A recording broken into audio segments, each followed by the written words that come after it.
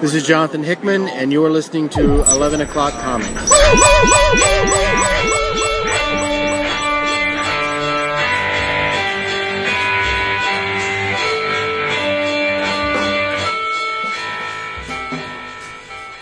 Music to my ears. It's that time again. It is. I'm telling you. You can get over that hump. We should do this every day. It would be fun if we did it every day. I wouldn't have to do it for 2.5 hours every day, but we could do we could kick out an hour effortlessly. Little interstitials. Yeah, come on. What'd you read since last night? Ooh, did you know that Bazooka Joe comes with comics? Yeah. They still make Bazooka? I'm sure they do. Yeah, right? They make Fruit Stripe. They make Hubba Bubba. Hubba Bubba? I like saying that. Can I say it again? Hubba Hubba Bubba. Hubba Bubba. Hey, everybody. Big League Chew. Shit. Big League Chew, yes. Don't get me started on that. We will talk after. Hey, everybody. It's 11 O'Clock Comics, episode 811. It's like the 411. Nah, that's stupid. It's 811. I was trying to be clever, and I fucked it up. No, I was like, well, half of 811 would not be 411. It would be something different. And I'm Vince B. Math genius. You mathematician, you are Vince B. I am David A. Price. Indeed you are, and I'm everyone's favorite comedian, Kevin Hart. Everyone meaning 2% of the population. Well, that's clearly not true. Yeah, it is. Stadium, so now, if you said Jim Gaffigan, it would be like 98. But you're not. No, you're not Kevin Hart. I bet you're hung like him, though. You're Jason Wood, everybody. He's got a cannon, you know that, right? Yeah, I know that. That's why I said it. I wish. Everybody's together again for this regular old episode, sponsored by our patrons, the lovely people who traipse on over to patreon.com/11 o'clock comics. 11, no apostrophe. They are there en masse for us each and every day, supporting us, making all this kind of stuff possible, and we in turn give back to them with images and audio files, sometimes 6 hours a month of stuff that the regular feed doesn't see. They get fanzines and videos, and they get to contribute to the book of the month. They offer their suggestion of what we should read for each book of the month, but the cherry on top of that delicious sundae is the dedicated Slack channel, where we congregate each and every day, talk about all sorts of stuff, laugh, sometimes cry, offer a little bit of support other times, and it's wonderful. So if you would like to join the old club without wearing the Mouseketeer hat, come to patreon.com/11 o'clock comics. There's space for you on the bleachers. There absolutely is. And everything you said is absolutely 100% correct, except for the book of the month for this month. Oh, yeah, this month, right. What is the book of the month this month, Vince? Well, we did a little bit of feet dragging to get to this point. So we thought, you know what? We didn't think that we've ever really taken a sufficient dive into this series. So we are going to start proper with Sin City Volume 1, the original Sin City that was serialized in Dark Horse Presents. Damn skip. Mm-hmm. I don't know what I'm going to say about the creator of that work. I mean, I have so few things to say about him. He's the guy that wrote that Batman origin story, right? I think so. Okay. Yeah, I think it was him. I think it was he. Yeah. I'm just freaking stunned. Speaking of feet dragging, I am stunned that both of you, with the amount of television that you consume, have not watched Sandman yet. You're killing me. Not true. No, we have watched. Renee and I have watched every episode except we have the season finale and the bonus eps to watch. So we have watched it. I haven't gone into any of the threads on the Slack about it. I know that because I don't want I wanted to finish it before I see what everybody's been saying about it. That's wise. That's wise. I've absolutely enjoyed everything I've seen. Death is she's one of my favorite characters, because I love the High Cost of Living miniseries. It was one of my favorites. Those 3 issues are stunning. So I was so delighted to see her appear on the show, and how she appears on the show.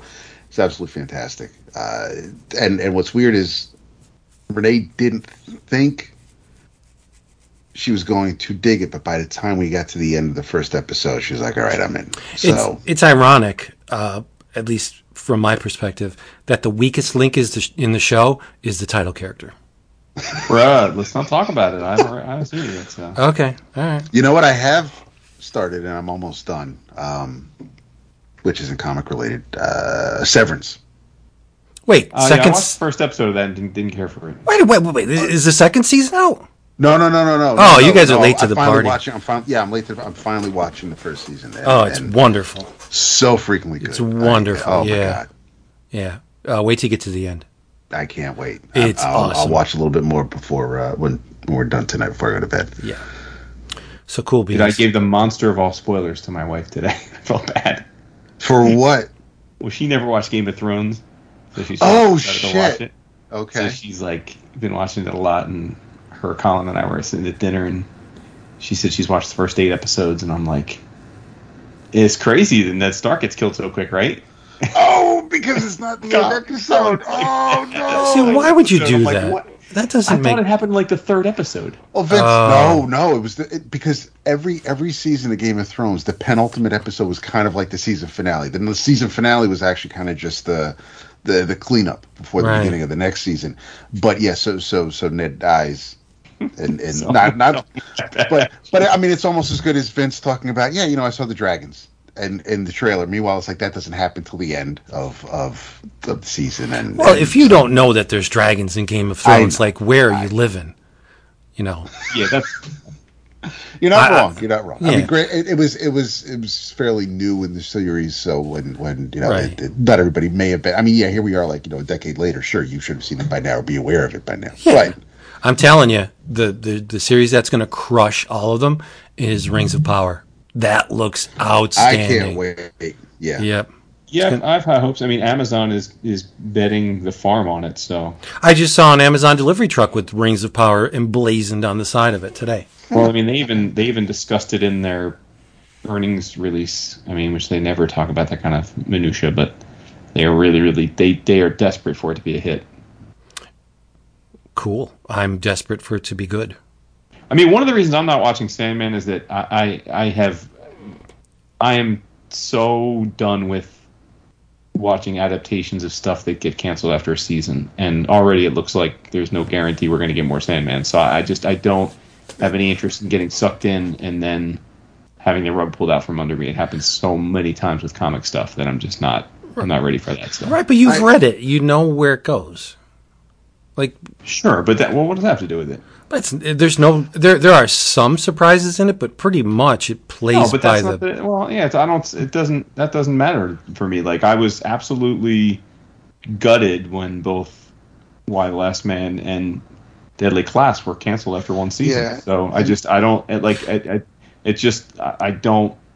I mean, I think given how much Sandman seems to be a critical and commercial hit, I hope we get more, but.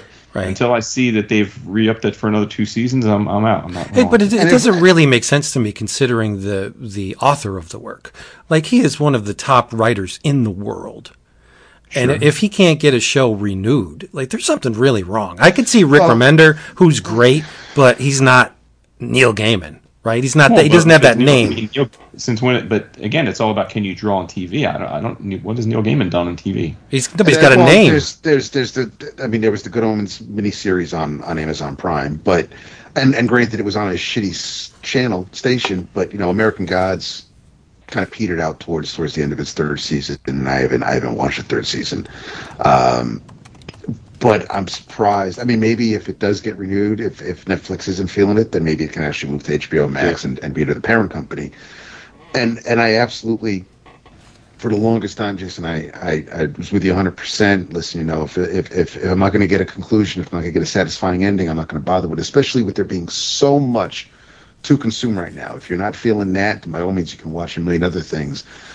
But the flip side of that is I'm at the point kind of now in my life where it's better to have loved and lost. So even if I only get one season of something that's really good, at least I got a season of something that's really good. And yeah, I may not get the conclusion that the people making it was expecting, but I still enjoy those 8 or 10 episodes. Yeah, right. Well, that's the thing. I mean, if it doesn't get renewed, then at some point down the road, I'll pop it on and be like, oh, let me check this out.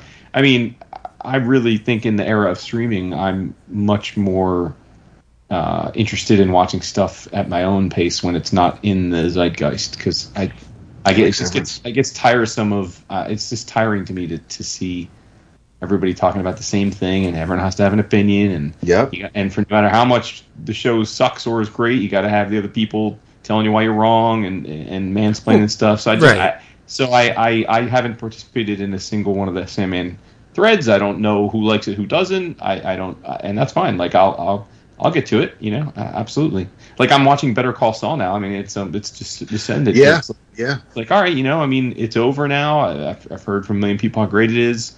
I don't, and now I'm enjoying it. So it's I just have to wait for this season that just wrapped up to make it to Netflix so I can finish it. But I binged the 5 seasons like over a few weeks. It was great. Yep. Yeah. It's great. We better call Kirby. So let's talk about some comics here. Oh, for sure. Nice. For sure.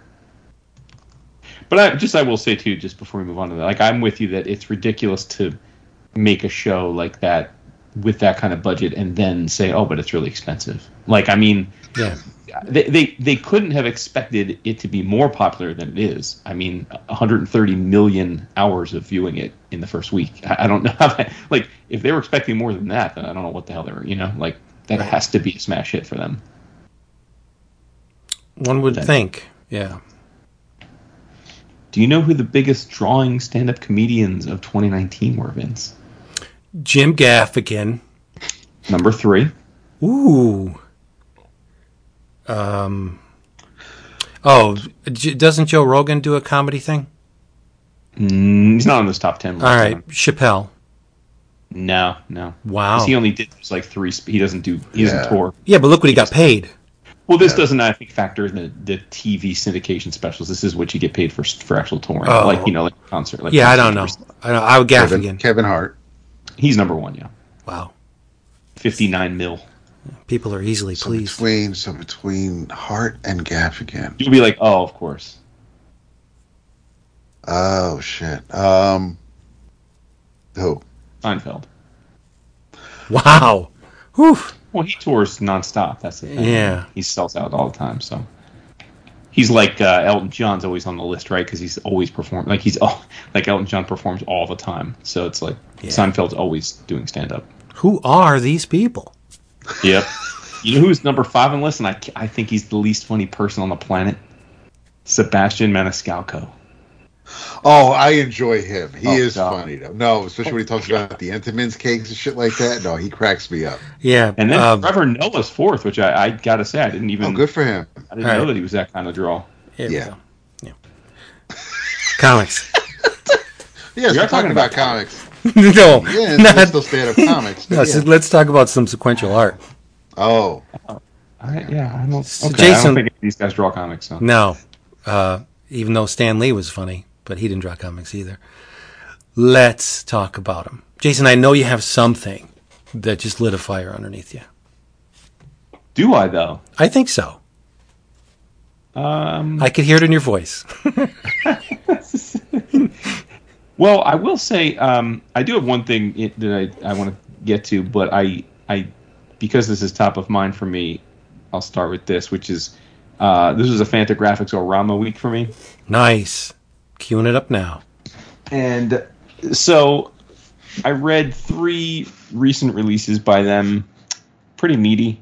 I read The End by Anders Nilsson, which this version I have is a re-released new version of a book that I think came out in 2007 by Fantagraphics. but this is the 2022 version. And then Antoine Cossé's Metax, Metax, and then Ron Roget Jr.'s Halcyon, I always get this word wrong, Hermeneutics. So we'll start at the end because that's the one that I least enjoyed. Here's the thing about the end. It is a story that Anders wrote shortly after his fiancée died unexpectedly. And so, as you might expect, his headspace he was in a pretty dark place. And the comic is the graphic novel is his a bunch of short stories of his dealing with the tragedy of that. And he didn't handle it well. Not that I blame him. I don't know that I would have handled it well either. But the book is just a downer, man. And like, of course it is. It's not like false advertising. I knew going in that that's what this book was about, so I wasn't expecting it to be a rip roaring adventure or anything like that. But it's just really, really, really like dark. And the thing is that it's very, very minimalist. I don't know if you're familiar with the work because, like I said, it came out in 2007. But I mean, it's almost like a children's book in the way it's laid out. It's one or two very thinly, very delicately lined renderings and then script on the other side of the page. And it's handwritten script for the most part. It's very small. And sometimes he'll take, like, most of the renderings are just very, very simplistic body figures without any detail whatsoever. And then occasionally he'll do like an overlay of some kind of like real life picture or imagery that he works through. Certainly as a storyteller, you can see that he's creative, but man, oh man, it was just dark, and it didn't have the offsetting illustration that could pull me through, where you're like the line is so beautiful, you're like, oh man, it was too simplistic for me of a series of drawings to mask what an absolutely dark place the dude was in. And it just felt like him having catharsis and trying to get through something, and more power to him, certainly. And I don't in any way want to discredit like the work or the emotional impact the work has, but it's just, I think you need to be in the right mood to read something like this, and it wasn't my vibe, Can I add something before you move on? Yeah. I've read everything Nilsson has done. Mm-hmm. I love his approach to comics, I love his aesthetic. He's been like Grim Berserker a couple of times. I know. Yeah, the visuals always connect with me because you can appreciate them as visuals and not as links in a chain if you wanted to. Because I think his panels they're complete as is for me. As works of art, right? But in terms of his storytelling, I'm with you. He almost never hits the mark with me. And the end was just a little bit too much, where I felt like an observer in something that I didn't really want to observe. Yeah, precisely. Right? Yeah. So, no, I think he's wonderful. He's great. But I've never felt equally satisfied on both sides of the equation with him. It's always very lopsided in terms of the art with me. I still buy his things, everything he releases, but I know going in that it's going to be a treat for my eyes, but my soul's going to walk away a little hungry. Yeah. And then the other two are certainly different, but I think they can be grouped together. I'm glad I read them at the same time because Metax is probably the more linear and structured narrative in that it's set in a dystopian city-state called Ronin, and there's this precious metal, or I guess a material of some sort called Metax, Metax, and it's essentially vital to their survival. So it's an analog on fossil fuels or something like that, but similar to what we're facing now as a world. There hasn't been any new sources of Metax in some time, so things are pretty rough for a lot of folks. and the story essentially revolves around a group of revolutionaries that have access to MedX, and it gives them abilities inclusive of turning into birds. All that sounds real cool, like totally up my alley. And I do think that, like I said, the narrative was there, but the book, Antoine Cossé's art is, he's a painter, and it's abstract. All three of these books have very abstract art, right? And then that's not uncommon for Fantagraphics. But I thought that the art was certainly interesting. A lot of it is like, he takes an interesting approach in the sense that you don't see it very often. He often will take close-ups of shapes, and then through the panels or page turn, he'll zoom out from the shapes that are often rendered as nothing specific, and they'll coalesce into a scene. So I think that was certainly unique. It's not something I see very often. He's way more interested, or at least adept at drawing massive scaped cityscapes, visuals of that sort, than he is, say, the interactions of a couple people talking or having an emotional reaction to something. So I felt like you could really see the juxtaposition between when he rendered these grand moments of form in architecture versus when he had to do quieter moments of developing the characters. Where I think this is similar to the last book is that although MedX certainly has a story behind it, it definitely is loose in that lots of things are introduced for a panel or page and then never touched on again. You don't really get much sense as to the motivation of the people we meet. No sense of it, even those that are theoretically, I would argue, are the protagonists of the book. You don't truly get a sense of who they are, why they're committed to doing what they're doing, what the end goals are.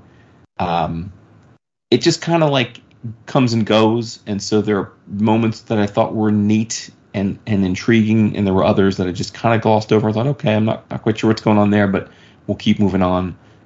So I enjoyed it, but I think you have to kind of, well, it's probably true of most Fantagraphs, you have to be in the right mindset.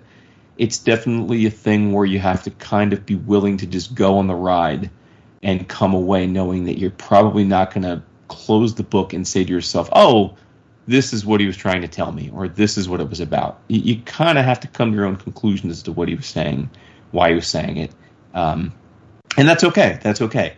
And that same idea is just absolutely front and center in Halcyon, which I saved for last because, to my mind, it's far and away the masterpiece of the three. Now, Ron Raget is a pretty out there dude. He's into this concept of hermeneutics, which is like, I'm not even quite sure how to describe it, but it's I guess it's the study of interpretation. Like, it's actually the science of interpreting things, which is sort of meta, right? Because science is ultimately about trying to interpret and understand things. But it's here you go. It's the branch of knowledge that deals with interpretation, especially of religious or literary texts. And this is his passion. This is what Ron Raget Jr. is into. And this book, again, is entitled Halcyon Hermeneutics. So what's it about? Well, I can't tell you what it's about, and that's the point. I mean, I do think it's the point of the book. Where I think this one shines over the other two, though, is I was absolutely captivated by the art.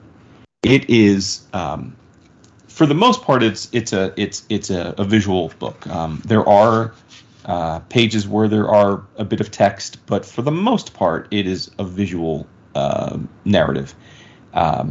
It is less like on a panel-to-panel basis. It's much less surreal than the others. It's a much more finished. Each panel, each page is a much more finished, easily digested drawing. But where he really shines is in spite of very tight, beautiful, and often he uses a lot of pastels, but well colored work.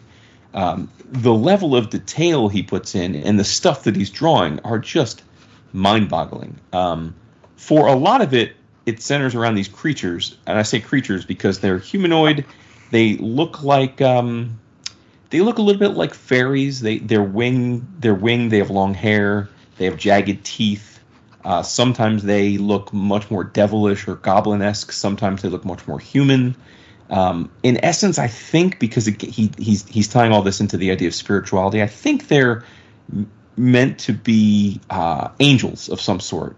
But because he's not, this isn't a treatise on like Christianity, there's times when it looks like they're in what we would think of as heaven, but there's times when it looks like they're flying through the cosmos.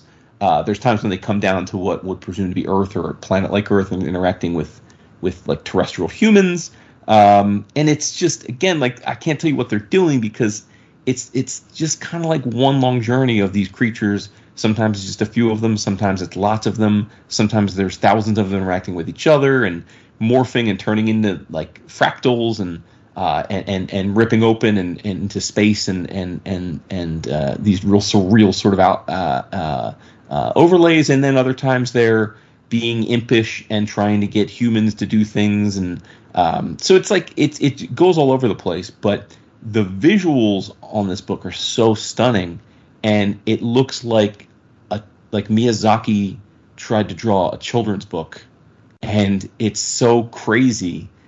And I just loved looking at every page. I mean, I really took a long time reading this, and I closed the book, and I have no earthly idea what the point of the book is, other than him just rendering his very, very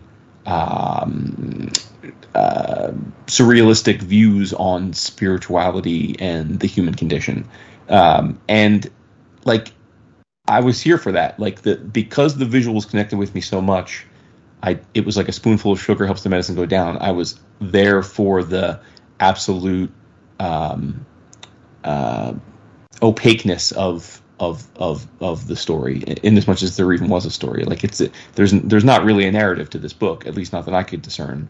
And I think that's the point, because again, like, it's about interpretation. So I think the point was to give you this beautiful graphic novel with these illustrations that are captivating, and let you decide what you think it's about, or come away with a message that makes sense to you. And I think it's bold, and I would imagine it's one of those things where if 50 of people listening to this ordered it and read it, all 50 would have come away with a different interpretation of what the book was about, and that's pretty neat.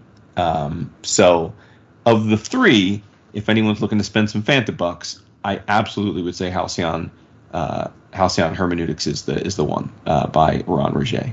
It was special. I love Ron's work, and I have since I first saw it. But I think the dude is very important because my love for the Fort Thunder group and Paper Rad and all that. He was speaking that visual language long before that group assembled. And while their style, the Fort Thunder style, has trickled down into almost everything, especially animation, Adventure Time, Midnight Gospel, like all that stuff, I think, owes a huge debt to the Fort Thunder people. Yeah, his visual style definitely is evocative of Adventure Time for sure. Yeah, but I mean, he's been doing this for a good while. Yeah, and it's not like he's bandwagoneering or whatever you want to call it. He was one of the progenitors of this style. So I give a lot of props to Ron. I like his work a lot. I have this book. I just haven't read it yet.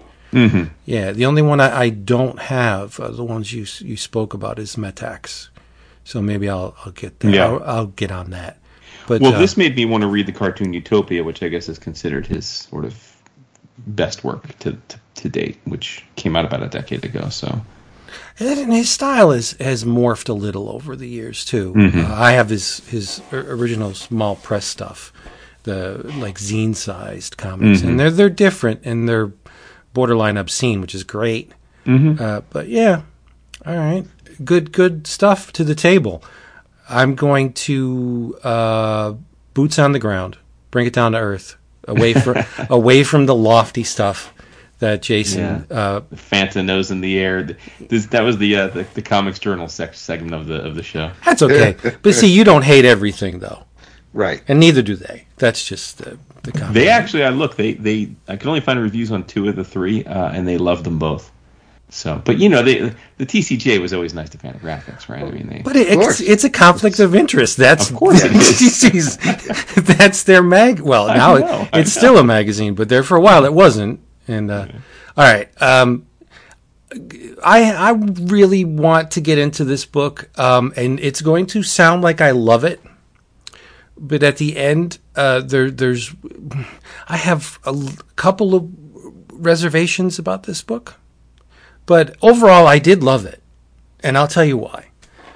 It's published by Antarctic Press.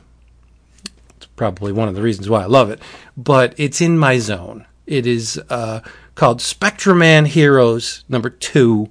This time, we're focusing on Lion Maru. And for those who don't know, Lion Maru was a television series. Ran from 72 to 73, produced by P Productions. It was a period drama, which is Jidageki. And the title was Kaiketsu Lion Maru, which roughly translates to Vigilant Lion Knight, or Extraordinary Hero Lion Maru, or Swift Hero Lion Maru. My Japanese is very rusty, so your guesses are as good as mine, but I'm just going with the traditional Lion Maru. And it only lasted for a year, like I said. It's a great show. But as part of the Spectraman Heroes line miniseries, they are, P Productions are bringing the old characters to comics, right? So that is the novelty of this book. And I think that's why I love it. Because being able to buy and read a Lion Maru comic in 2022 is an amazing thing, right? I've lived my entire life wanting to just go to the comic shop, pull off Spectraman, Lion Maru, Zaborgia, like, though that was unheard of coming up. I knew of the existence of these things.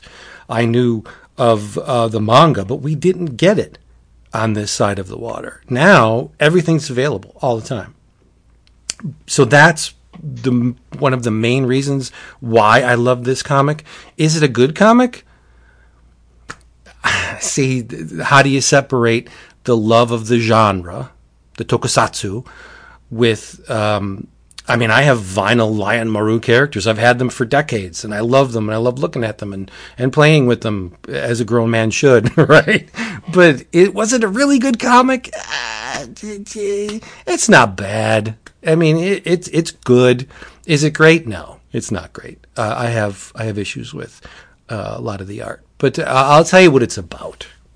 Okay, it's written and illustrated by Hiroshi Kanatani, with the titles, the intro sequence by Matt Frank. Now, that's a name that always perks my ears up. I love his work.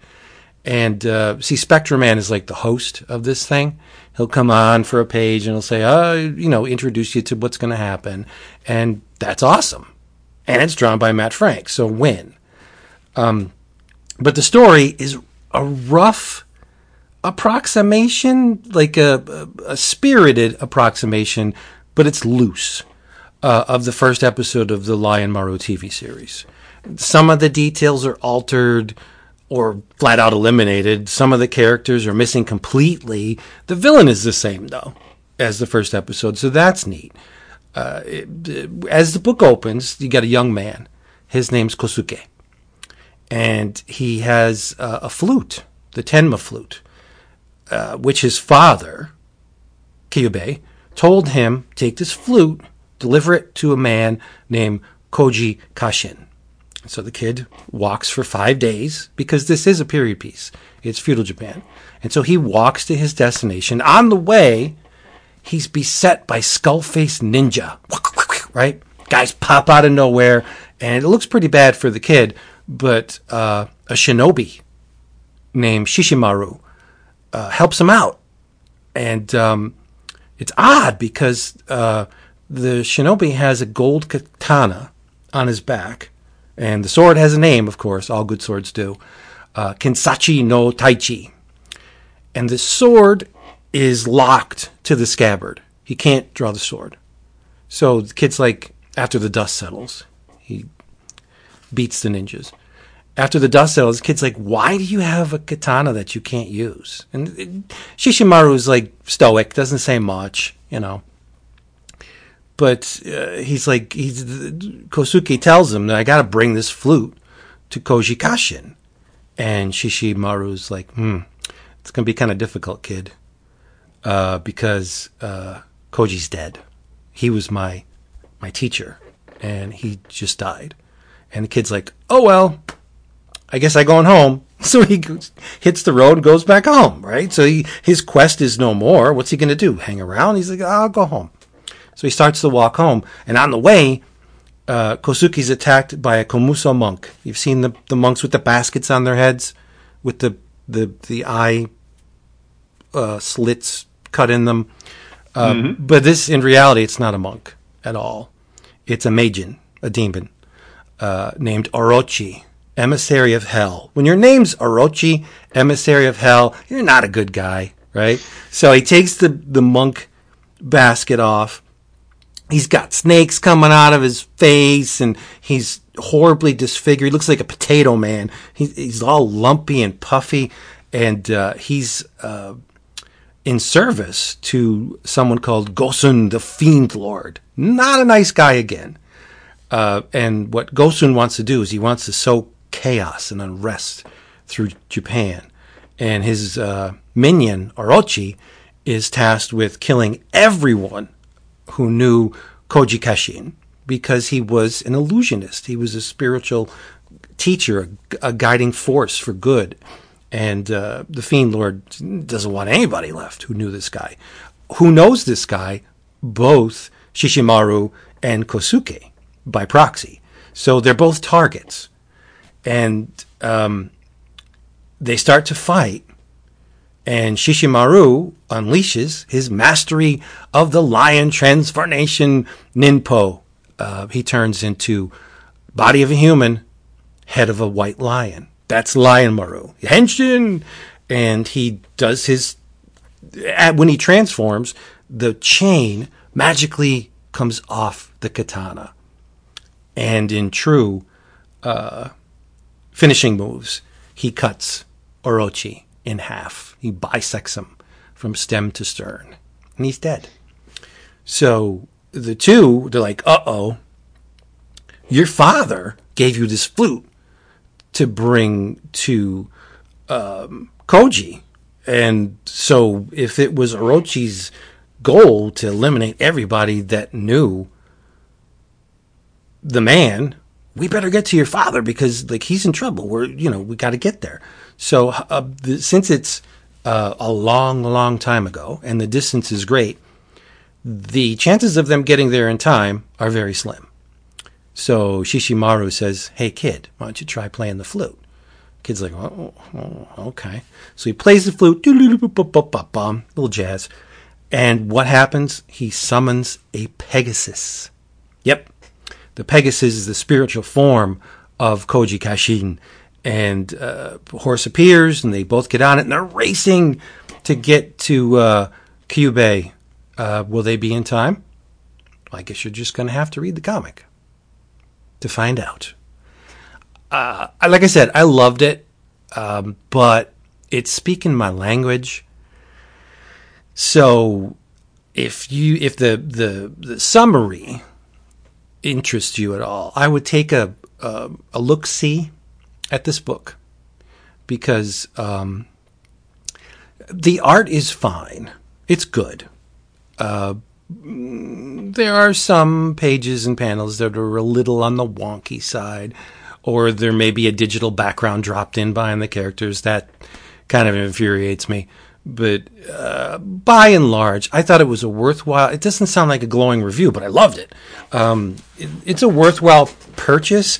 But if this is your stuff, then you got to buy it because it's even better because you've just bought a Lion Maru comic in 2022, right? Do you see where I'm coming from? It's very difficult for me. It's no different than like when you vibe with the Magic comic, or I'm talking about a G.I. Joe comic. Or Dad's talking about the James Bond comic. Like these are not comics that are like generally, like right. It's not going to 11 Oscar worthy or exactly like, Eisner worthy, but they hit your sweet spot. Yep. Yeah, definitely. Yeah. But every time I experience this stuff, the henshin factor of a lot of Japanese characters. The henshin means transform, where they go from one state, a human, and they do either mystical or through like Ultraman, through some kind of science where they transform into something extra human.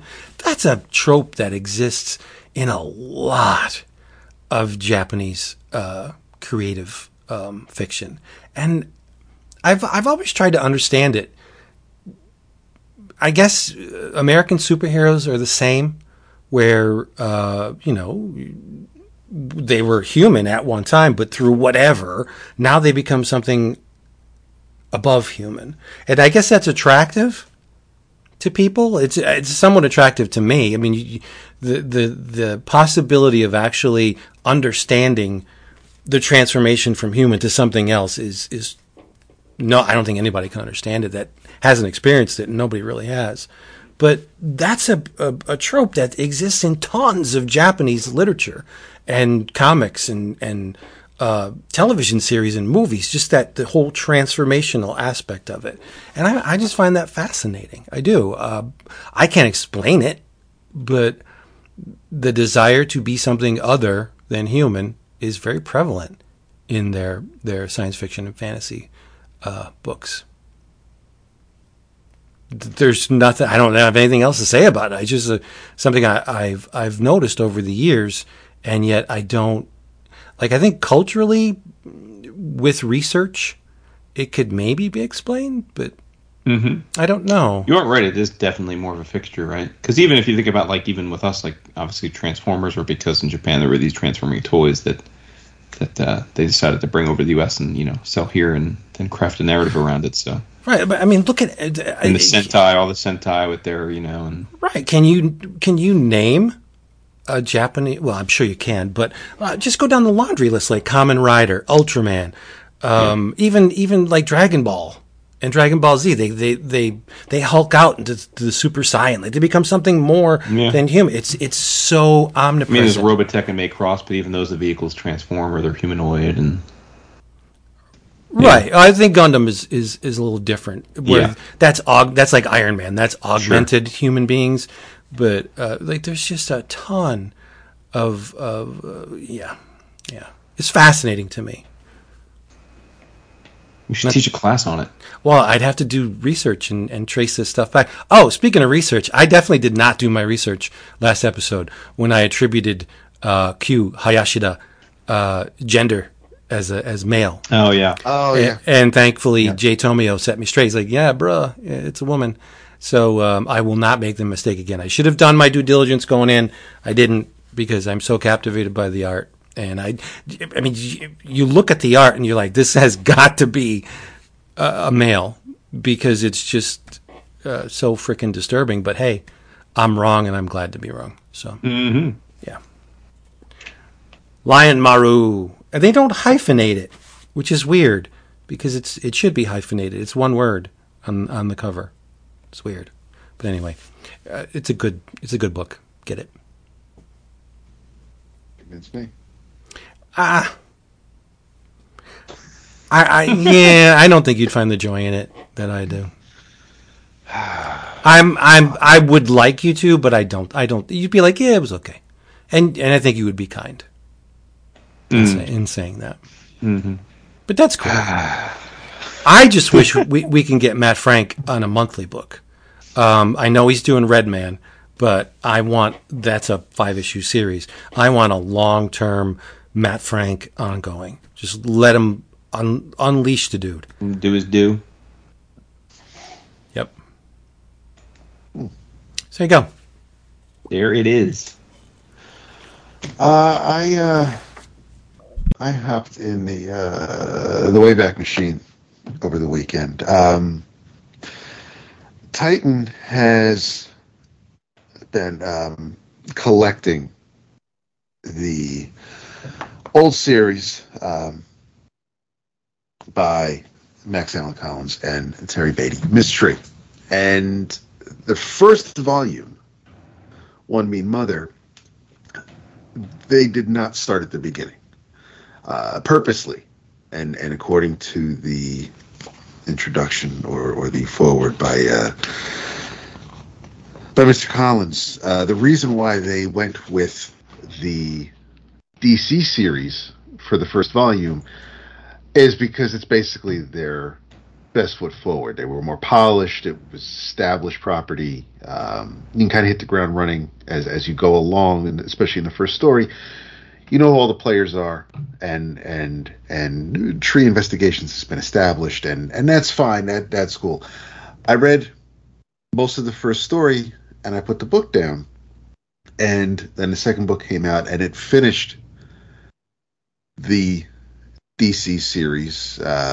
They weren't all in order. It wasn't like the first 5 issues in the first volume. It was like 1, 3, 4, 5. They kind of jumped around, but the first 2 books from Titan collect the DC stories and a one Renegade story in the second book.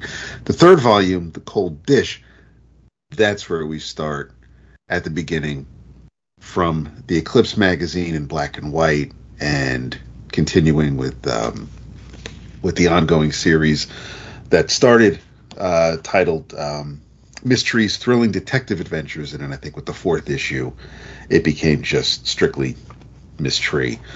So it looks like Titan's going to be collecting the rest of the Renegade and Caliber or Eclipse stuff from this point forward, from the third volume on. So I started with the third volume finally, because aside from a couple of appearances here and there or an odd ad in Amazing Heroes, I never really sat down and read many, if any, mystery stories. And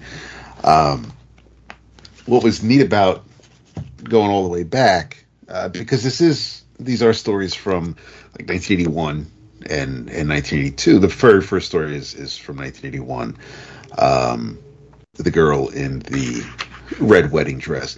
The Terry's art has what was really neat is, seeing the third issue, and I became very familiar with Terry's work with the Wild Dog miniseries from DC, and I'd see him popping up here and there, like on Batman Adventures, things like that. His style is Terry's style isn't. It's very reminiscent of a syndicated strip. He's got that type of style for his art. It's not as action packed as Eric Larson or Pepe Larraz or Somni, for example. It's similar to like Steve Lieber, Mitch Gerrard's, where it's kind of just you're not jumping around the page and seeing the action. It's mostly talking heads. It's getting from point A to point B. And these are detective stories. They're like Mike Hammer or something written by Dashiell Hammett. They're just so you're not going to get the bombastic scenes you would get in a traditional superhero comic. But you can definitely see Terry's style change over the years, from the 80s to the 90s and early aughts, because when you get to the first book that Titan puts out, it's kind of the Terry Beatty that I'm familiar with, and this early stuff, it's very, very early. He's still there, but it's still not as polished. It's kind of just very methodical and trying to be precise, and it's not it's stiff in parts, but that's fine for this story. It's not the stories he's telling. It's not detracting at all. This is, I should have realized it. I completely blanked on Tree's first name, and it really should have registered with me when I was watching Star Trek Discovery, because Miss Tree's first name is Michael. And what's neat is that so Michael Tree, woman, she falls in love with Mike Tree, who is a private eye, and you see the conversations between, whether or not she's going to change her name, and she's like, well, we can call you Mike because she's not changing her name from Michael, and it's great. Nobody has to change the letterhead on the company, things like that. But what's neat, not so much neat, but the beginning of this, the way it all, I didn't know basically the origin of the character, or how she came to be, or take over the agency. Mike Tree, her husband, is killed on the night of their honeymoon, and the first volume, or not the first volume, but the third volume, this particular collection, deals with her getting revenge and finding the people responsible for Mike's murder. What I like about Collins and Beatty working together, if you're watching Knives Out, or you're watching The Thin Man, like you see who all the players are, and one of these people have to be the murderer. Somebody here is actually guilty of the crime that was committed, and you're going along with the detectives to figure out who it actually is based on the clues you're given. And you don't know really who it is. You may not know who it is until the very end, until it's revealed, until the detective announces who the killer is. That's not so much the case when I was reading this collection, because you kind of know, based on the way the story's going, based on Michael's interaction with other characters in the book, or the way Terry draws somebody or a scene, you may actually know who the guilty party is. But the fun I'm finding out is seeing reasons why they did what they did, or how Michael has to figure out, or make them actually confess, and it kind of just changes things up a little bit. Instead of you following along trying to guess which one actually did it, you may know who did it. Now you just have to figure you're along for the ride to see how Michael gets everybody to in their proper place. The characters are great. She just reading this collection, she really takes no shit. She's kind of like a female Becky Spillane or James Bond in the sense that but she'll basically bet almost any dude who kind of catches her eye. It's that Mike's dead and she's a widow. She has she's not a prude in any way. She and she will use her body. She will use her feminine wiles to take advantage of a situation, especially if some guy thinks he's got the drop on her, or she'll start stripping in front of some dude just so that to get him off guard, so she can spray him in the face with mace and take advantage of the situation. But it's like, hey, where'd you have that bottle of mace? Yes. Where did you hide that? There was one. It kind of looked like a pen, but it was in the back of her bra strap. So it looked like she was getting ready to take off her bra, but she actually turned around and she sprayed the guy in the face. It was great. There was in the introduction for this one, which kind of talks about the early years. There was the thought that she would kind of look like Betty Page, Max and Terry felt that was too pandering. Dave Stevens, their friend, didn't agree. But so they tweaked the look a little bit. Still has the bangs, still has the raven hair, but doesn't really have the Betty Page look, which is fine. And there are what's great is in those, and I don't know if this is maybe Janet Mulaney in this cameo, or maybe it's Max and Terry, but it's just odd the way they appear in the elevator with Michael. But Michael's drawn, Terry has really kind of, embellished her face and is making her attractive. But then, she's sharing a panel with her future husband, and he's drawn to look like you said, Dick Tracy. He's got the squinty eyes and the busted nose and the rock jaw, the chiseled chin, and it's just it's almost night and day. It's like, here's somebody who's extremely attractive next to some dude who looks like 30 miles of bad road, but it absolutely works. I really do like Terry's style, especially with this, again, she ends up, she loses her husband. Turns out that her husband wasn't necessarily involved. He wasn't a dirty cop, because he was a cop before he left the force to become a PI. But he left the force because other cops in his department were dirty, and instead of betraying a friend who may have saved his life at one time, he was just like, he's done, and he leaves the force. But trouble followed him. He ends up getting killed. She's out for revenge, trying to figure out where all the pieces fall into play. Other people in his life that she became friends with through him. Now she's trying to figure out, she's trusting everybody because, you were my husband's friend. Why wouldn't I trust you? But, if he was one of the cops on the force, it's great the way it all kind of plays out. Mike Tree was married previously, and he has a son, Mike Jr. Ann Tree, his first wife, she shows up one night when Michael's visiting the gravesite. This blonde woman comes up, leaves flowers, and leaves. And after doing some digging, Michael finds out that it was Mike's first wife. She goes and actually confronts her to find out, why were you at?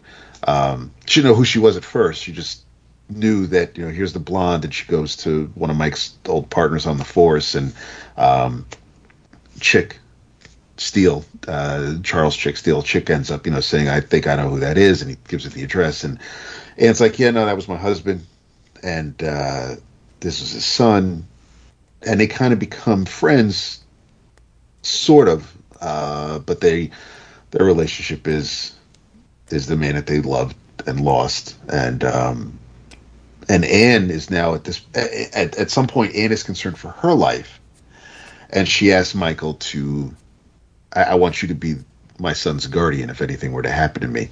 And Anne's parents, Mike Jr.'s grandparents, get involved, and there's a big thing there, and Michael prevails. But just seeing from the beginning, just seeing how Michael is kind of thrown into this whole thing, and how it evolves from what it began as, and all the other characters in the series, in her life.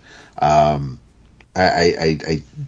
can't wait for the next book, just to continue reading these early stories. But it's blast. I think I think it went on for like 50 or so issues, which is at least at the time, it was the longest running, may still be the longest running Detective Comics book that was published. And then DC picked it up, and they had like a, not quite a quarterly series, it may have been bi-monthly, but that lasted for about 10 issues or so. But it's just been a blast, and the coloring is very, I really, really do like these early stories. And unfortunately, apparently, he mentions that the letters pages were not going to be included in these collections because there were definitely some politically incorrect things said or written, which is understandable. But again, it's the early '80s. Everybody's calling this woman a bitch, and I don't have to listen. I don't have to sit here and listen to what this bitch has to say about, and it's like, and she doesn't. She puts it back on him. She definitely gets back in their face, but there are moments in the book where you do get the macho sexist guys, but again, because of the era, and as the series continues, they're going to talk about, or they're going to cover some pretty heavy topics like abortion, for example, things like that. So it's not it's definitely not for everyone, and you really can't get too attached to too many characters because almost everybody's going to die, and anybody that she comes across and to get to the bottom of something, if she's investigating something and she comes across any witnesses, or she has to question anybody who may know who this person is or what their relationship is to this person, to the deceased, or to the killer, that person's probably not going to make it out of the story alive. One of her investigators, Dan, he ends up getting caught in an explosion, loses an eye, which we see in DC stuff. It wasn't like a reboot or anything. They were just continuing what they were doing in the earlier series under the independent runs. But it was another one where I just, I started it, and before I knew it, it was over. And Max Allan Collins has written the Dick Tracy strip. He has a lot of fun with mystery stories and things of the like. And of course, he wrote the Perdition, which the movie was based on.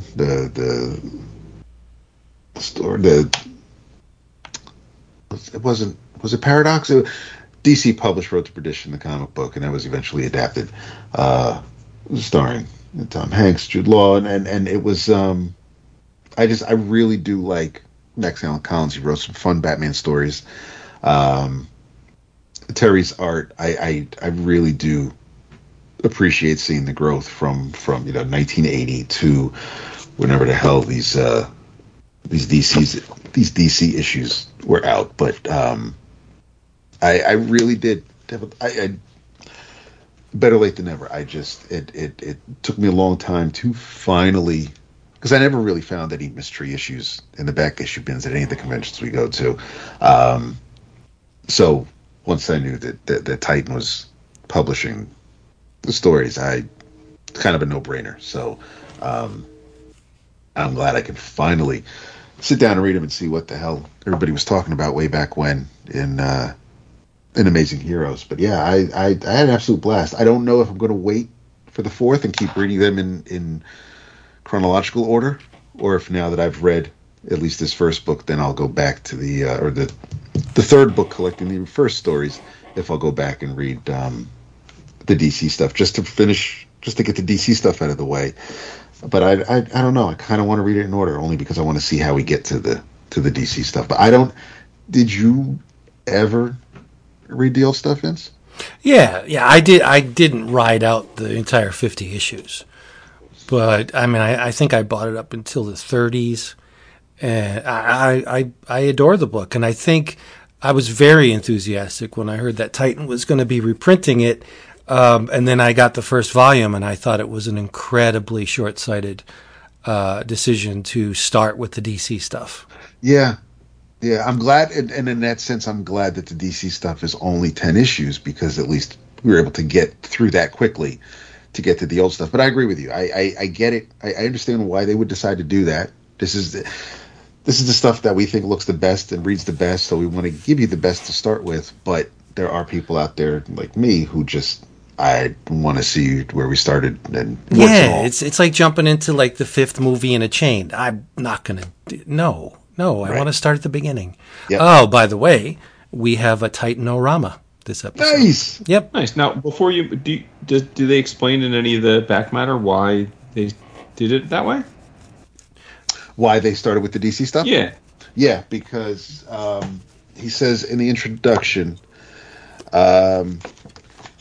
we wound up throughout. Okay, when it came time to begin collecting the complete mystery with Titan, we wanted to start with the DC stuff. In addition to putting our best foot forward, or anyway, some of our best feats, I preferred not to lead off with the earliest stories which had been collected already, albeit 35 years ago, in two of the files of Mystery trade paperbacks. Albeit at the time when most of the readers haven't even been born yet. Yeah. It's like whatever. So, But I'm interested that he says put our best foot forward, implying that he thinks that's the best stuff, which is yeah, it is. They've been doing it for over a decade at this point, and Terry's work is night and day. Huge difference between those early stories. The coloring is sharper, and I think maybe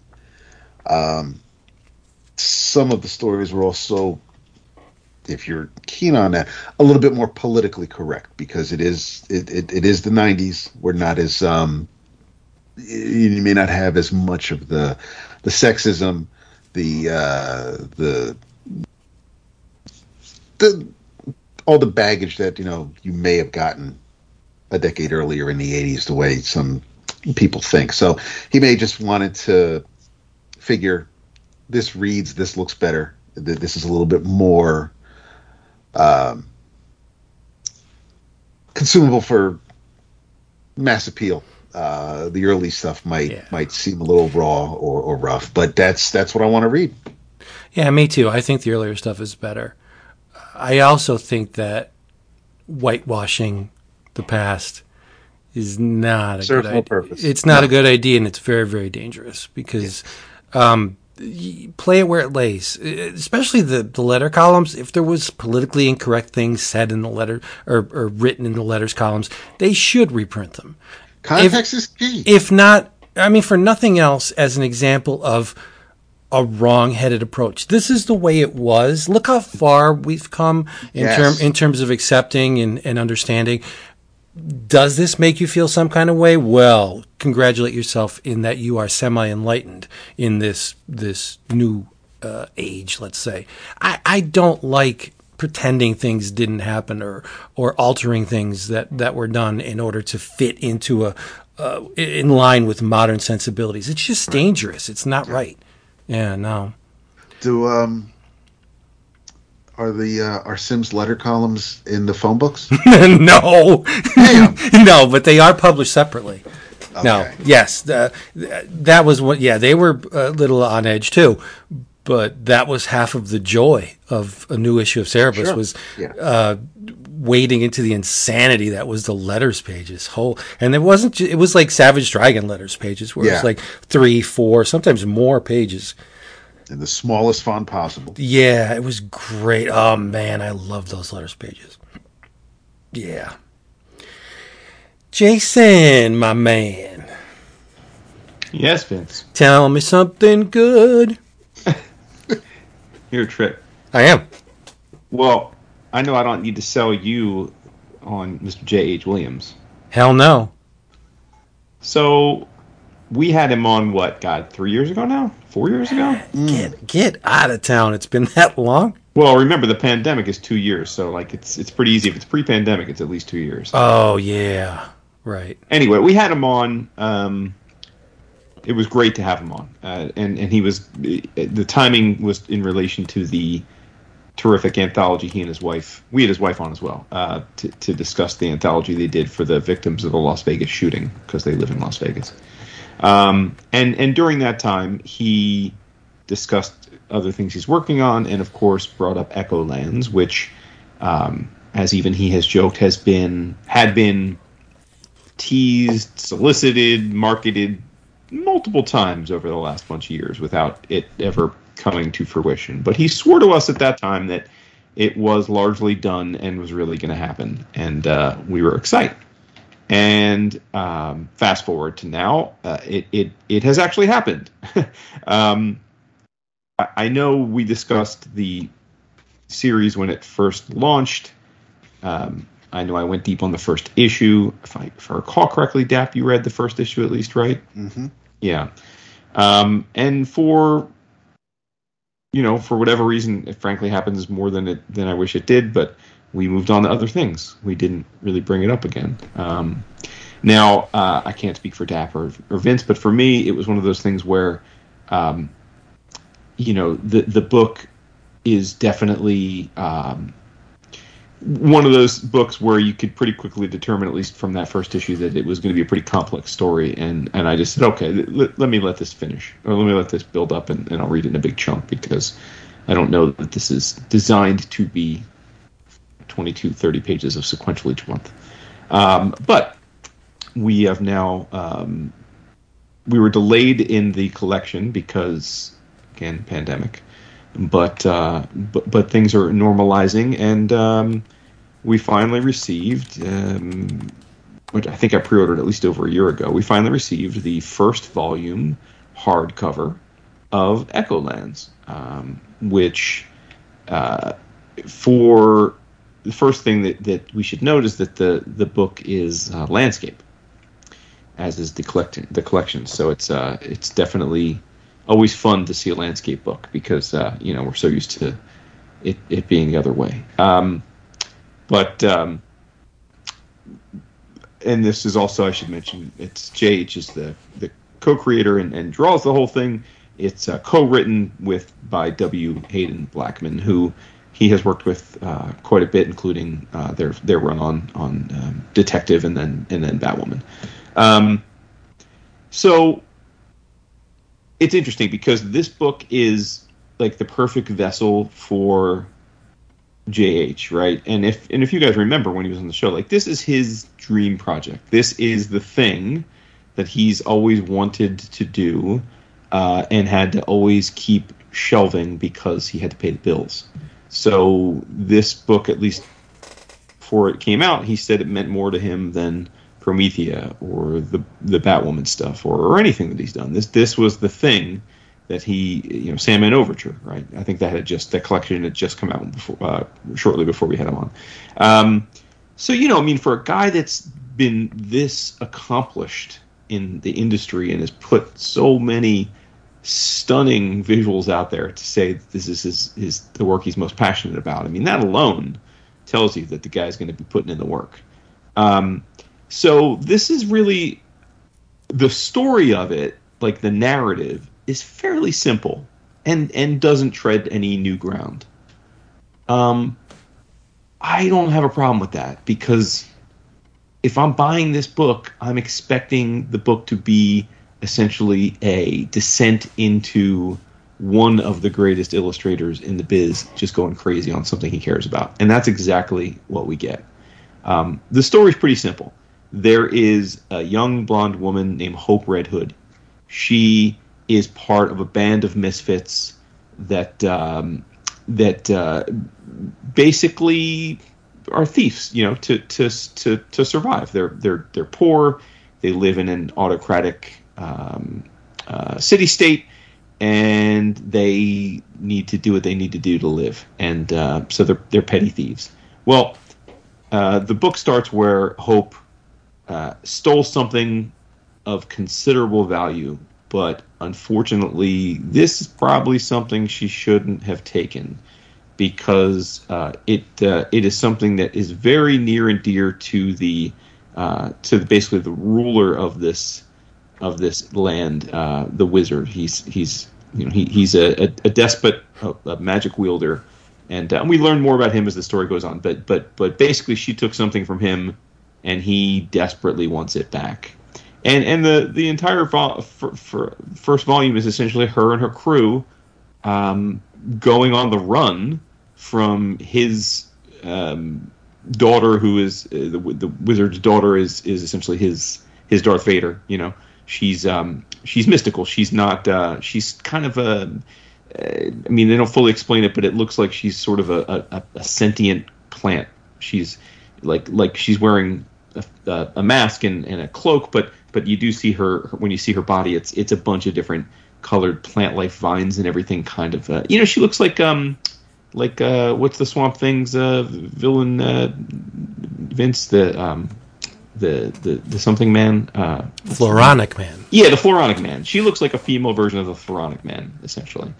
And so she's, like I said, she's the Darth Vader because she's the one out there actually trying to capture them, while her father is up in his castle, kind of, for the most part. He does eventually get involved, and so it's a chance for JH to go crazy because the world that they're inhabiting, the Echo Lands, is this fantasy realm, but it's a fantasy realm where essentially, not dissimilar to like Fables, where anything goes, like any idea that has made its way into a fictional narrative over time is here in sentient form. So like when she's running away from the place she stole it from and she's going about the city square, you see giant kaiju, and you see sentient robots, and you see cartoon characters drawn in two-dimensional flat, and you see 30s-style Chicago gangsters, and you see Universal monsters, and they all live in this world, this Echo Lands, together in chaos and in harmony. It's a crowded city-state, so of course the bazaars are just packed with people, and there's all kinds of noise and all kinds of distraction. And then as they go on this journey, trying to both escape from their potential captors who want this item back, they're also trying to, as they make the journey, they're trying to figure out what the item is. Is it significant? They realize that there's more to the story, of course. There's reasons to think that maybe they're having this item isn't just coincidence or randomness. Maybe there was a point to it. So it kind of opens the door to a grander adventure, a sense of purpose. And it's just action-packed. And they go from spot to spot, and it's his chance to draw just the craziest shit ever. There's an island where Fantasy Island it's called, where the ruler of that, like the fiefdom, is basically a Kirby character, a new god essentially, drawn that way, like drawn in the classic Kirby form with the flat colors and the grand costume, and her Hope and this person have history, and there's another part that's an underwater realm, and it's all full of magic wielders, and you get the point. Like it's basically JH's chance to draw all the things he thinks are cool as hell and put them all together into this fast-paced fantasy epic adventure. And I can't. I mean, we've said this every time we've ever talked about J.H. Williams, the third, but I cannot fathom not only how much detail he puts in his work, but his ability to literally do any style that he feels like doing. Like, it's ridiculous. And we see, and I mean, we always marvel about it. I don't know anyone else in the business that, at least that works on a regular basis, that can do it in the way he does it, with such absolute perfection of line and form and panel layout. I mean, the guy is just, I know we overuse things like master and greatness and all that, but I do think he's deserving of it. I think that when I look at his stuff, I get so excited because he's one of those creators where you can only do what he's doing in comics. There's no other medium that he could do this in. He couldn't render this digitally on a screen without, he'd need a team of animators. You couldn't make a movie with this stuff and have it all go together. You certainly couldn't do it a TV show. He embodies what makes comics special and why it's the medium that we obsess over. And I just look, again, as I think we probably said after the first issue or two, like, this isn't a Hickman or a Remender or a Lemire grand story where there's layers and layers and you're having these aha moments. It's fairly, like, I think you see the big aha plot moments coming, right? Like, I think it's fairly predictable in the idea of, like, like it's a pretty classic story of unwanting hero forced into doing good for the world when they're really were just trying to get by. Right, that is not a new concept, and not that really there are any new concepts in storytelling. But so you can jump in and this idea could be done. This kind of story could be told by 100 other people, and it'd be pretty boring stuff. You'd be like, whatever. Like, okay, I know where it's going. Cool, whatever. It's just think of that as the skeletal structure, the spinal cord that allows JH to just go absolutely batshit insane for hundreds of pages. That's really what this is about. This is about him showing off his favorite things in the world. Like there's an island, Vince, where it's just machines, and these machines have never not the current machines on the island that are living have never interacted with organic life by design, because in this world of fictional narrative, these AI sentient machines have always at some point in their life cycle turned on mankind. And so hundreds of, if not thousands of years ago, they were given this little realm to live in where they live peacefully coexist with one another, and they've been on it so long that they can't, the idea being, well, we can't turn on mankind if we don't ever interact with mankind. But in the story, our posse a few of them end up going there. It's the first time organic living beings have ever been on this place. And the robots are like deciding what they should do. Should they just kill them? Should they help them? And it was so neat to see JH like draw all these different robotic entities, right? You got like your Iron Giant, you got your Raiden, you got your Transformers, like all of them living there just like a wooden city state all together. And although it's not exactly Raiden, essentially like Raiden joins their team towards the end of the first arc. Nice. Yeah. So it's just a grand adventure. It's like going to a summer movie where you get the plot, it's pretty straightforward, and you're just there for the visuals, and you're blown away because it's just wildly entertaining. It's nonstop. It's breakneck pace. There's never a dull moment, and it was awesome. Now I didn't realize before I read this hardcover collection that we're continuing on from here. So it doesn't have it leaves us on a fairly massive series of cliffhangers, this first volume. So I do hope that I haven't been paying attention. I do hope that he is still churning this stuff out, and we don't have to wait, years for the next volume. That would be a bummer. But I think he's got, like, I think we're getting the second volume very, very shortly, at least theoretically. So I hope I'm not leading anyone astray here by telling you that to jump in here and then you want to see the second volume and you have to wait. But either way, this was triumphant, man. And I mean, look, J.H. could basically do like, he could draw a book about like going to the grocery store and be pretty dope. But true. But this is great, and it's great because he just gets to have fun. And he modeled the main character after my girl. Yeah. Debbie Who's Harry. your girl? Debbie Harry. It's true. Yeah, it's true. Yeah, but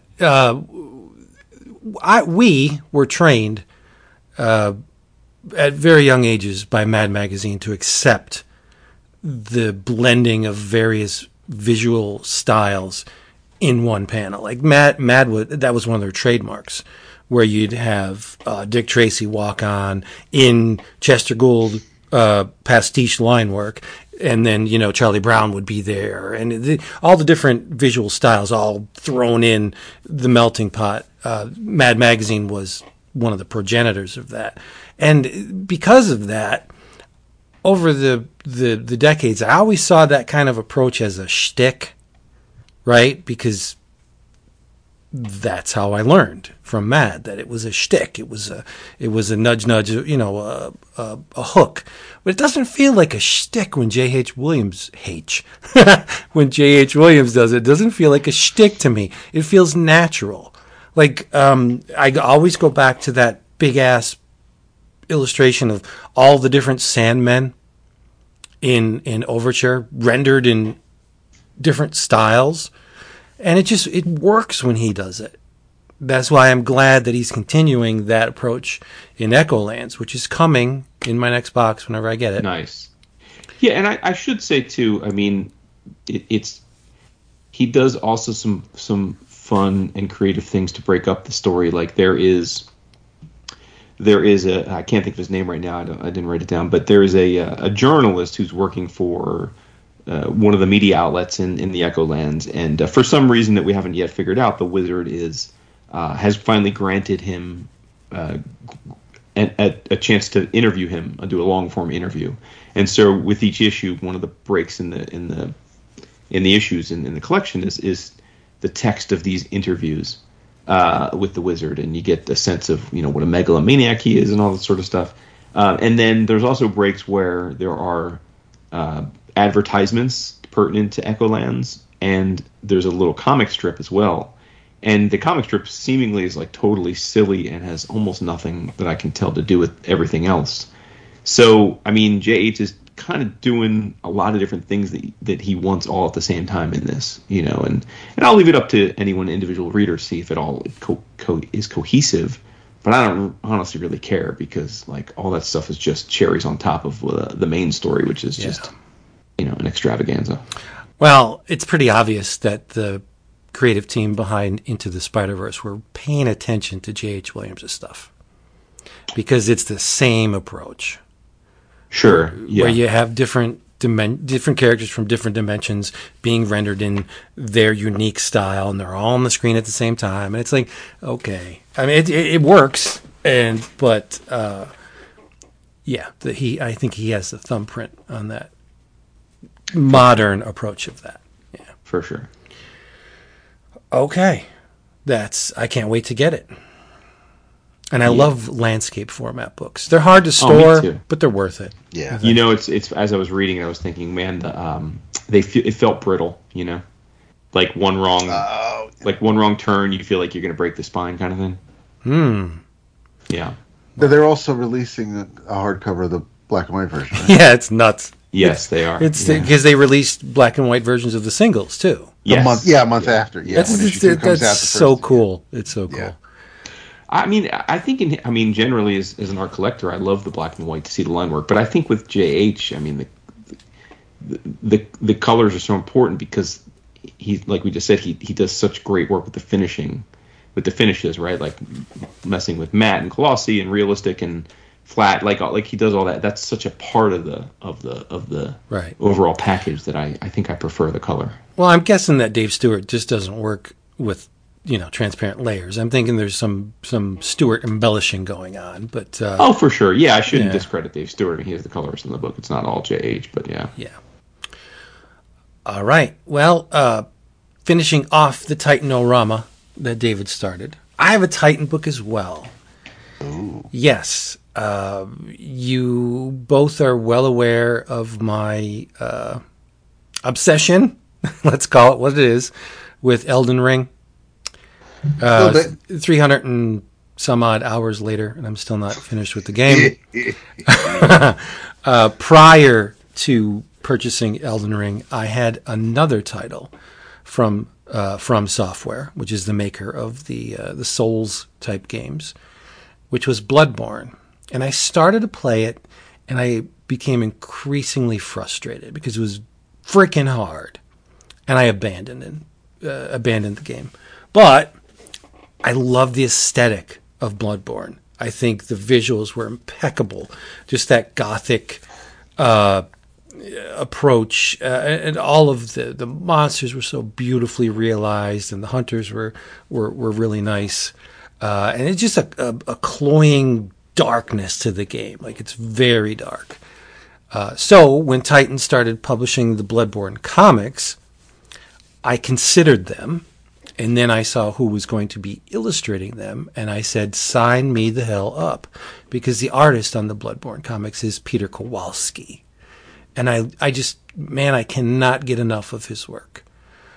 This is called Bloodborne, Lady of the Lanterns, #1, which was illustrated by Kowalski, color by Brad Simpson, and it was written, huge surprise, this guy doesn't do enough work, was written by Cullen Bunn.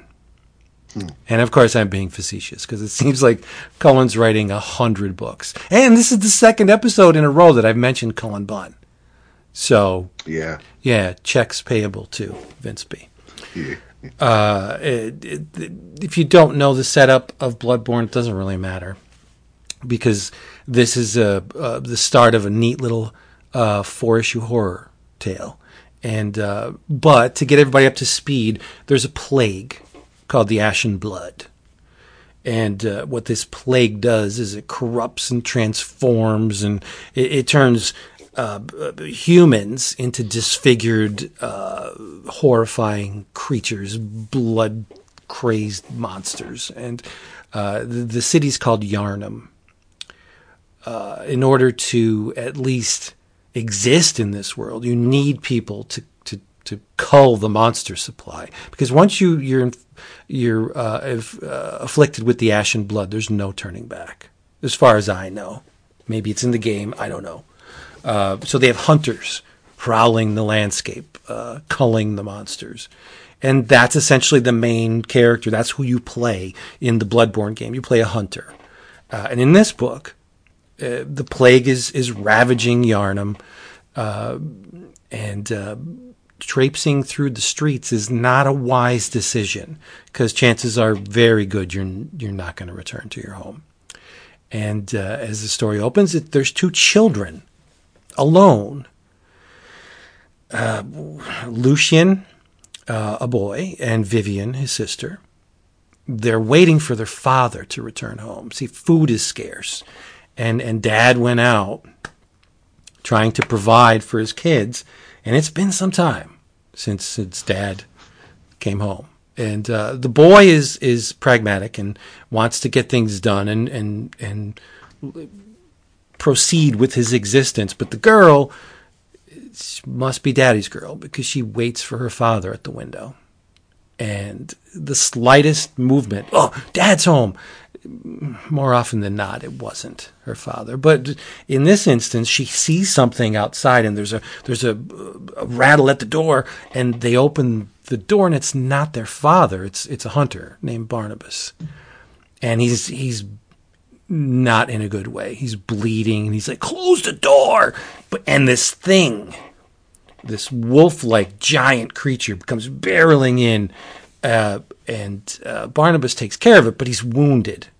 And so the children, Lucian bars the door, and the children tend to Barnabas's wounds. The guy's like bleeding out. And they use their knowledge of herbs, which they learned, to patch him up. And he tells them the tale of the reason why he got in such a bad way. He had an encounter with something called the Lady of the Lanterns, which is an evil force which sings a special song, one tailored to the desires of her victims. Your ears will hear that for which you've been longing. In Barnabas's case, when he heard the song, it sounded like his dead wife. So he followed. He knew the woman was obviously passed on, but he was compelled to follow the song, and ran into the Lady of the Lanterns, and things went south. But he managed to survive. And as these 3 characters are existing together in this surrogate family type setup, Vivian still waits for her father by the window, and she hears a song. Extrapolate. The next scene is Vivian feeding the 2 males, and there's a giant bowl of potatoes on the table, and they're like, "Where the hell did you find this stuff?" And she turns her head, and she's obviously been taken over by the Lady of the Lanterns, and it's continued because Barnabas has to end the child's life because there's no coming back. He kills her, and Vivian's brother, I mean, he's young. Barnabas is like, "I had to kill her. This is the point of no return. There is no surviving this stuff." And Lucian's like, well, maybe so, but I still don't want to be around you. And Lucian does what is not wise. He takes to the streets. And that's where this first issue ends. Classic horror setup, albeit wrapped in a video game mythology, which is unnecessary, really. Yes, if you're a fan of Bloodborne and the Souls games, I'm sure it will add to your enjoyment of this issue, but it's not a requirement. It's a pretty standard horror tale, and I really enjoyed it. I think Cullen Bunn pushed all of the right buttons. The pacing was wonderful. None of the oh shit moments were telegraphed. Albeit, if you have a young girl waiting for her father by a window. And you've mentioned that this song is very hazardous to hear. Yes, you can draw that line, but as to what's coming, I have no idea. Because one would think that he would have ended the tale with the girl being the girl succumbing to the Lady of the Lantern song, but it's in the first issue, so there's much more to come in the next 4. And Kowalski's just to use the vernacular, he's a monster. He's so damn good. He makes it look effortless, man. Just very linear approach. Organic, yes, but he loves his line, which is fine by me. And I just thought this issue was a winner. That's fantastic. Have you guys ever played, I know Jason won't touch Elden Ring, but have you ever played one of the Dark Souls games or the Bloodborne? No, I mean, for the same reason I won't play the new one. It's just that there's not a difficulty control, so they're insanely hard. Yeah, they are. They really are. They're very frustrating. But I realized my mistake in abandoning Bloodborne, and I burned through Elden Ring despite being slapped down a multitude of times, and I'm better for the experience. I think it's one of the better video games I've ever played. If you like consuming realities in which you have to struggle not to want to play the game because the environment in which you're thrown is just so beautifully realized, like wow.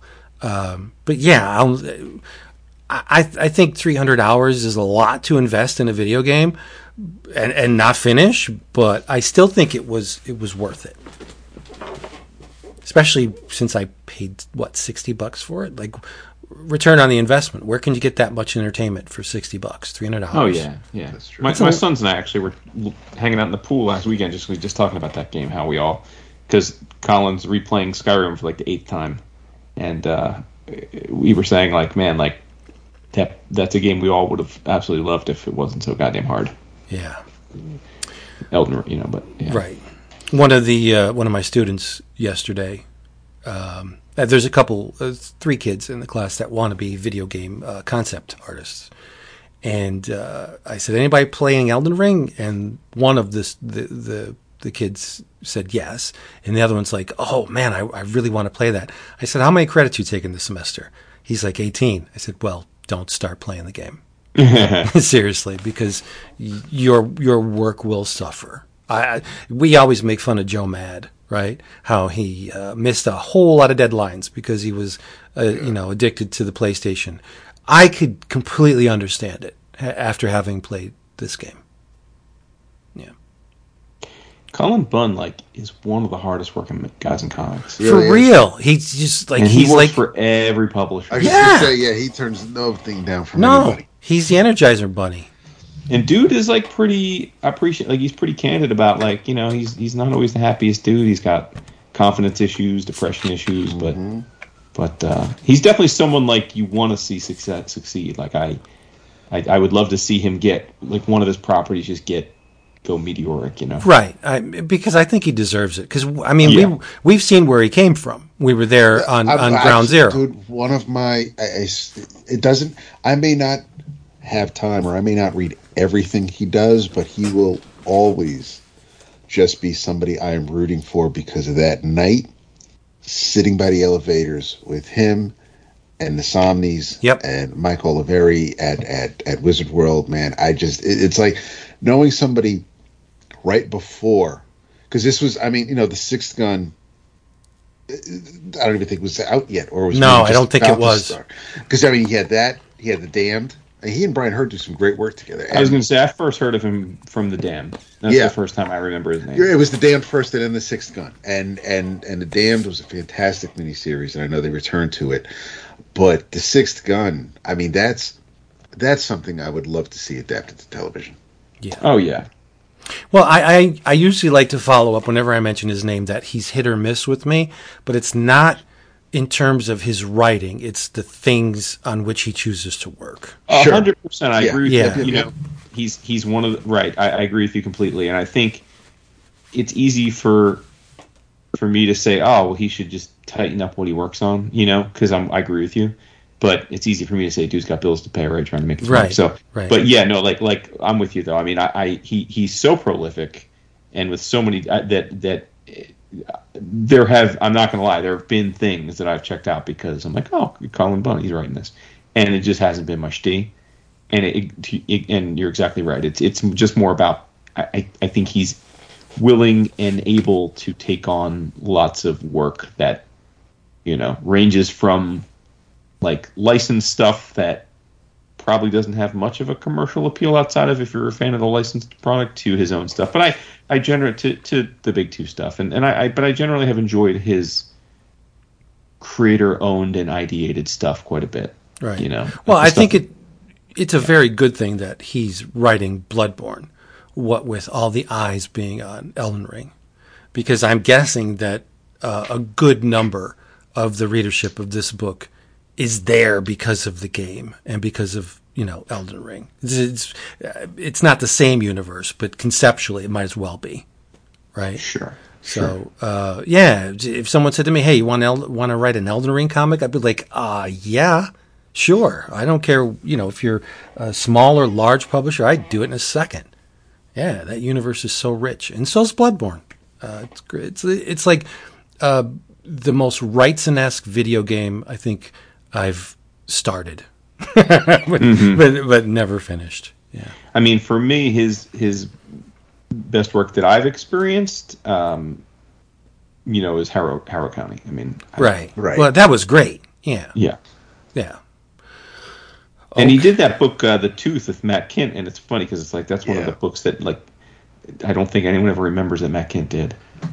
And yet, and you bring The Tooth to a convention for Matt Kint to sign, and he cuts it up, and because there's a coupon in the back, and he manipulates, manhandles, mangles your book, but who better to do it than he? And it's something you really don't forget. But yeah, it is totally true. Yeah, I would not have any reservations of the creator of the book remarking it or doing anything they wanted to it. Yeah, that's part of the experience. Yeah, absolutely. Yeah. Yeah, I mean, he's super tight and really brought around that whole Brian Hurt, Tyler Crook, Matt Kint crew. I mean, they're all obviously have gone on to do amazing things and are. I know at least for a long time. I know Brian and Matt shared a studio. I don't know if they still do, but I know that they did for many years. So they're all crewed up. Yep. And I think Cullen's still a little salty with me for the Around Comics forums when I did the image of the oven with him with his face in the. Oh, jeez! Remember? Is it butt in the oven? Butt in the oven. That's hysterical. But I don't think he thought it was funny. Oh well. Oh well. Hey everybody! We thank you. We thank you for listening to this episode. We'll be back next week. In the meantime, we got to give it up to our patrons, because they are here every day, 24/7. If you want to check out our Patreon page, patreon.com/11o'clockcomics, 11 no apostrophe. In your travels, I have to draw a line in the sand for this book. Okay. I almost never, ever do this, but I originally was planning on talking up The Simpsons Treehouse of Horror, Ominous Omnibus Volume 1. Ominous omnibus. It is Ominous Each Omnibus. Rosary Bleeds? No, that's what it's called. Ominous Omnibus. Oh, I thought you'd... Okay, my Yeah, bad. that was a faux pas. Yeah, it's French.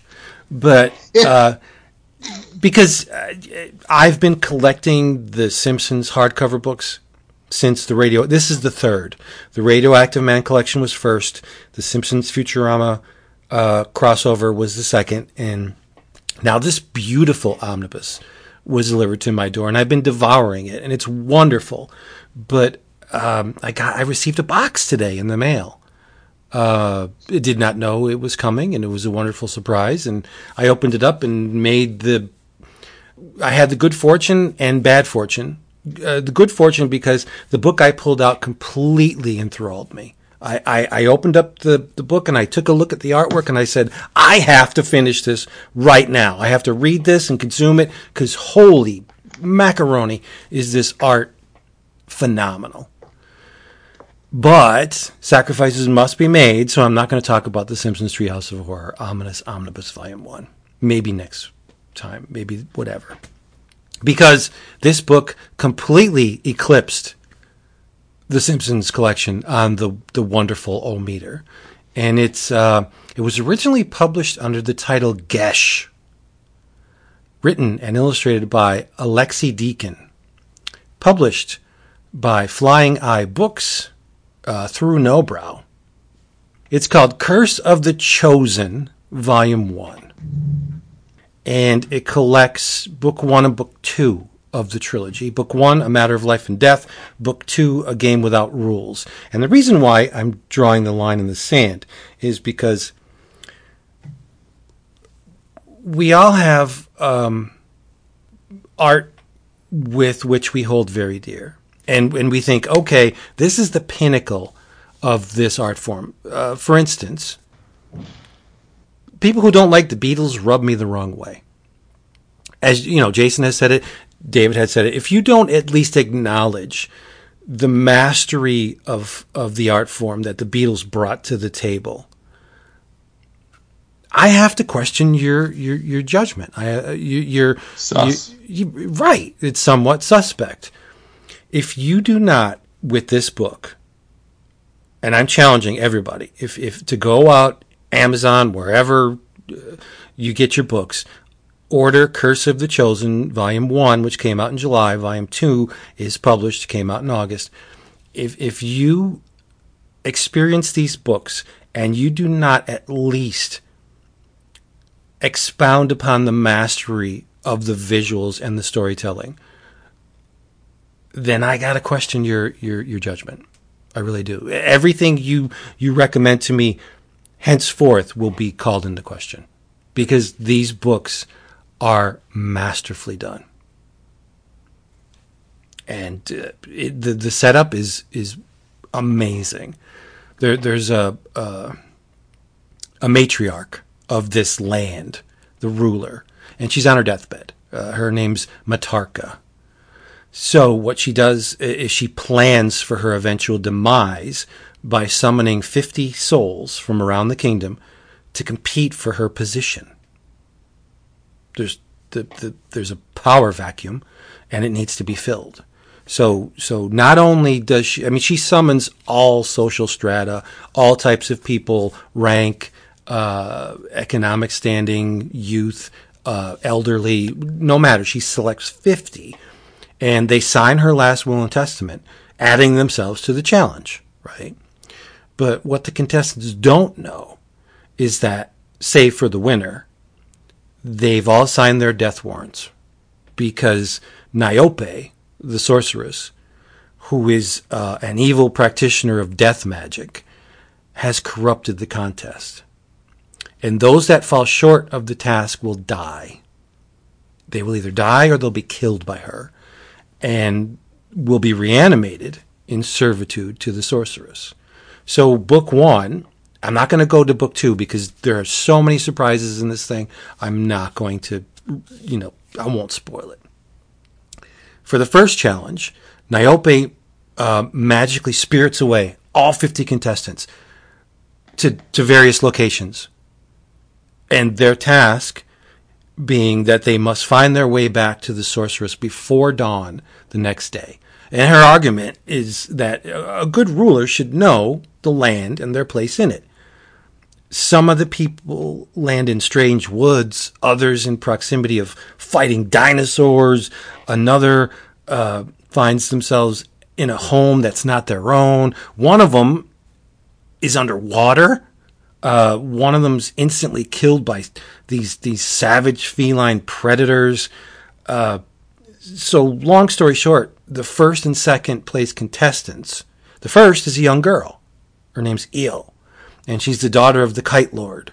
And the second place is a man named Counselor Nemus. And they find out the truth behind the contest, and the sorceress magically silences them. If they attempt to tell anybody else about the way she's undermined the contest, they choke. They can't even speak. Right? So those two, I mean, Nemus is at odds with Eo because they both know the jig is up, right? So he tries to kill her. She defends herself. I don't want to get too much into the story because I think doing so would be a detriment to people. But the author goes into the mechanics of the world, like what makes this place tick. There's life magic and death magic. How do they both work? How are they different? But it's one of those things where the art is in tandem with the storytelling. Great storyteller. The story just had me consumed, enraptured. I was enthralled the whole time. But the art, oh my goodness! Like he'll use really thick and brushy line work for characters in the foreground, and in the background, wispy thin lines, like nuance barely there. In terms of color, the backgrounds will showcase these delicate swaths of color, like they're almost not there, barely suggested shapes, and in the foreground, it's like very realized and gritty and textured color splashes. This book is just incredible. It feels like illustrations that would accompany a history of folk magic. That's the best I can put it. It's old timey. It looks like vintage artwork from a period long gone. It has a British feel to me, like there's a pagan edge to it, an earthy, organic pagan edge. And I think, and I said this on the Slack, the guys love to mock me, like, oh, Vince will, read this in 6 months, none of which has ever come true. But by the way, it hasn't. But I'm telling you right now. Are you serious? I'm telling you right now, this book, probably both volumes, if we get the third by the end of the year, all three will be on my 11 O'Clockers. I cannot justify not putting this book on my 11 O'Clockers. It's that good. And I'm telling you, I'm very scared for you both to read it, because if you're not captivated by this book, I'm going to feel some kind of way, because it is a masterpiece. It's easily the best thing I've read all year. Wow. Without doubt. So just don't talk about it if you don't like it, and then I'll never know. You're adorable. It's phenomenal and worth every penny. Thick-ass volume, beautiful textured paper. It's a soft cover. I don't know why they felt the need to put a dust jacket on it, but they did. Oh. Whatever. I want them in hardcovers. Hopefully we'll get a one-volume, all-in-one collection of this thing when it's all said and done. Nobrow does that, right? They do collected volume. I think so, actually. I mean, we Skip was a hardcover before it became a... So, I mean, I know they do some... But I mean, like, big collections. Collections? Like I don't know. Tony will have to tell us. Okay. But please, if I'm taking my glove out and I'm smacking you with it. This is a challenge. It's a challenge. It tomorrow. Go to Amazon or wherever. I mean, if Tony loved me and he sent me the books, I might read them. I mean, you'll get them. It's got to go up to the mountain, Jason. Wherever. Give it a minute. You get books. Get these books and read them. Guaranteed. The fact that it's no brow makes me think that maybe for once your hyperbole is going to be backed up. Well, okay, but I'm telling you, this is easily. No, I'm saying I think it will. Is my point. Good, easily the best thing I've read this year, without question. That's big talk. I'm man, you're so fascinating because like the idea that young like YA graphic novels would be the thing that you think is the best thing you've read all year, considering like what a small pocket of the stuff that you read fits that bill is so fascinating to me. But it's dark. I mean, people die in this book. Sure, there's bloodshed in it. It's not it's not reduced to the equivalent of a Saturday morning cartoon. There's some disturbing stuff in this book. Mm-hmm. It's not explicit. It's not manga, right? But it's artfully presented and just so nuanced. And I think his storytelling's phenomenal. Nice. You will lose all sense of time and place reading this thing. So just get it. You've taken your foot and drawn a line in the dirt. I am. Alexi Deacon. I hope I'm pronouncing that right. It's spelled Alexis. Alexis? Yeah, it's maybe, but I don't want to. I mean, he's male, so I'm going with Alexi. And it's called Curse of the Chosen, Volume 1, Flying Eye Books, in cooperation with No Brow. Get it. Nicely done. I didn't spoil anything either. Okay, well, I'll let you know. Okay.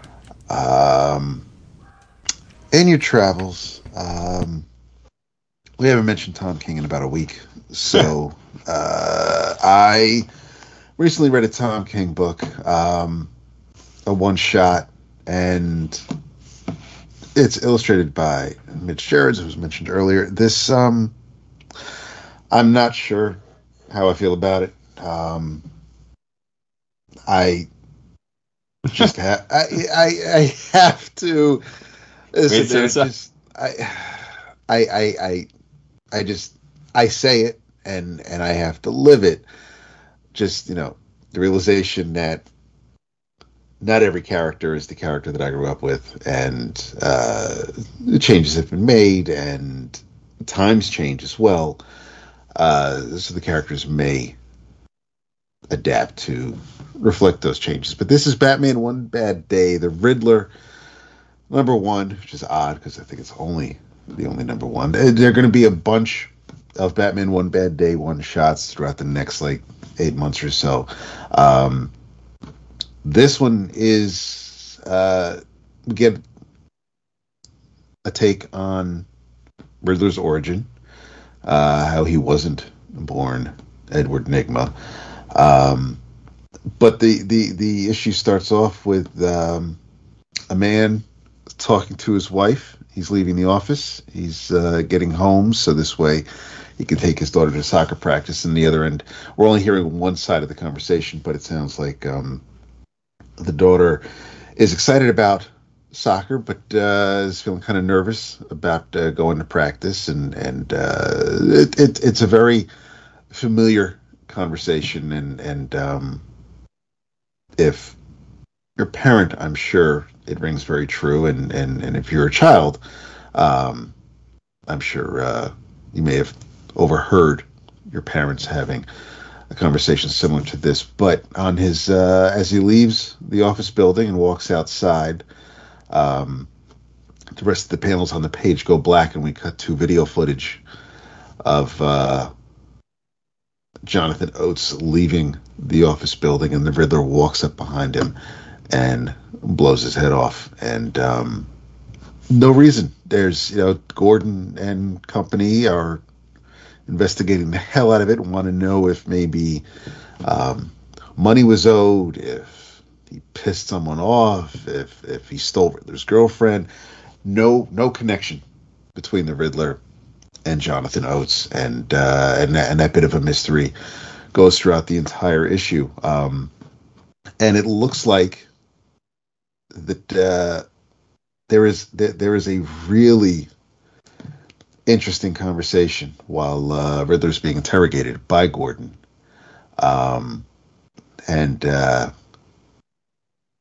Riddler asks Gordon, how'd the Joker know you'd be home with Barbara that day? How'd he know where you live? How did he get past your security? It's so weird. He's a weird guy, but he's never been much of a planner.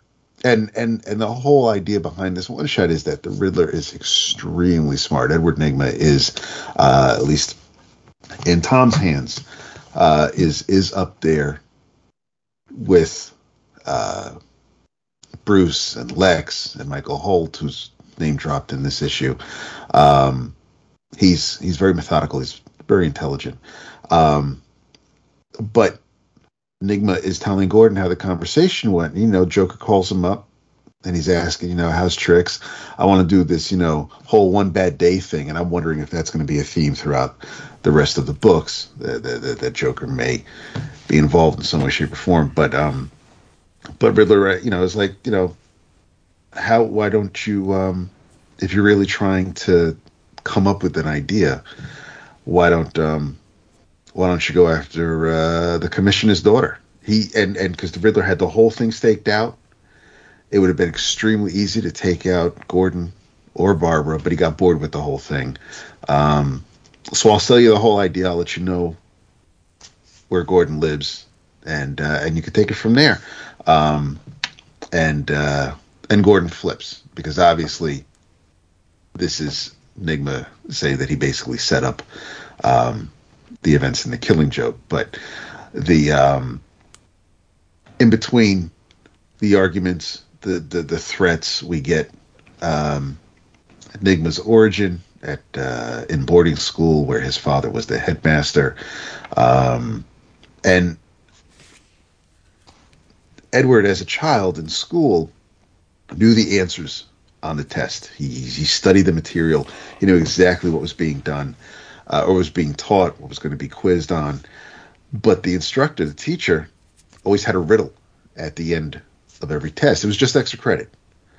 But Edward felt some kind of way, because it wouldn't necessarily be extra credit. It would actually be applied towards the grade. And because he couldn't anticipate the riddle and he didn't know what the answer could be, it affected his grade. And he was extremely upset about that. And the teacher's just like, dude, you got to chill. I know who your dad is. I know he's the headmaster, but you just got to, I'm teaching you this. Like, I put the Riddler at the end of it because not everything's so serious.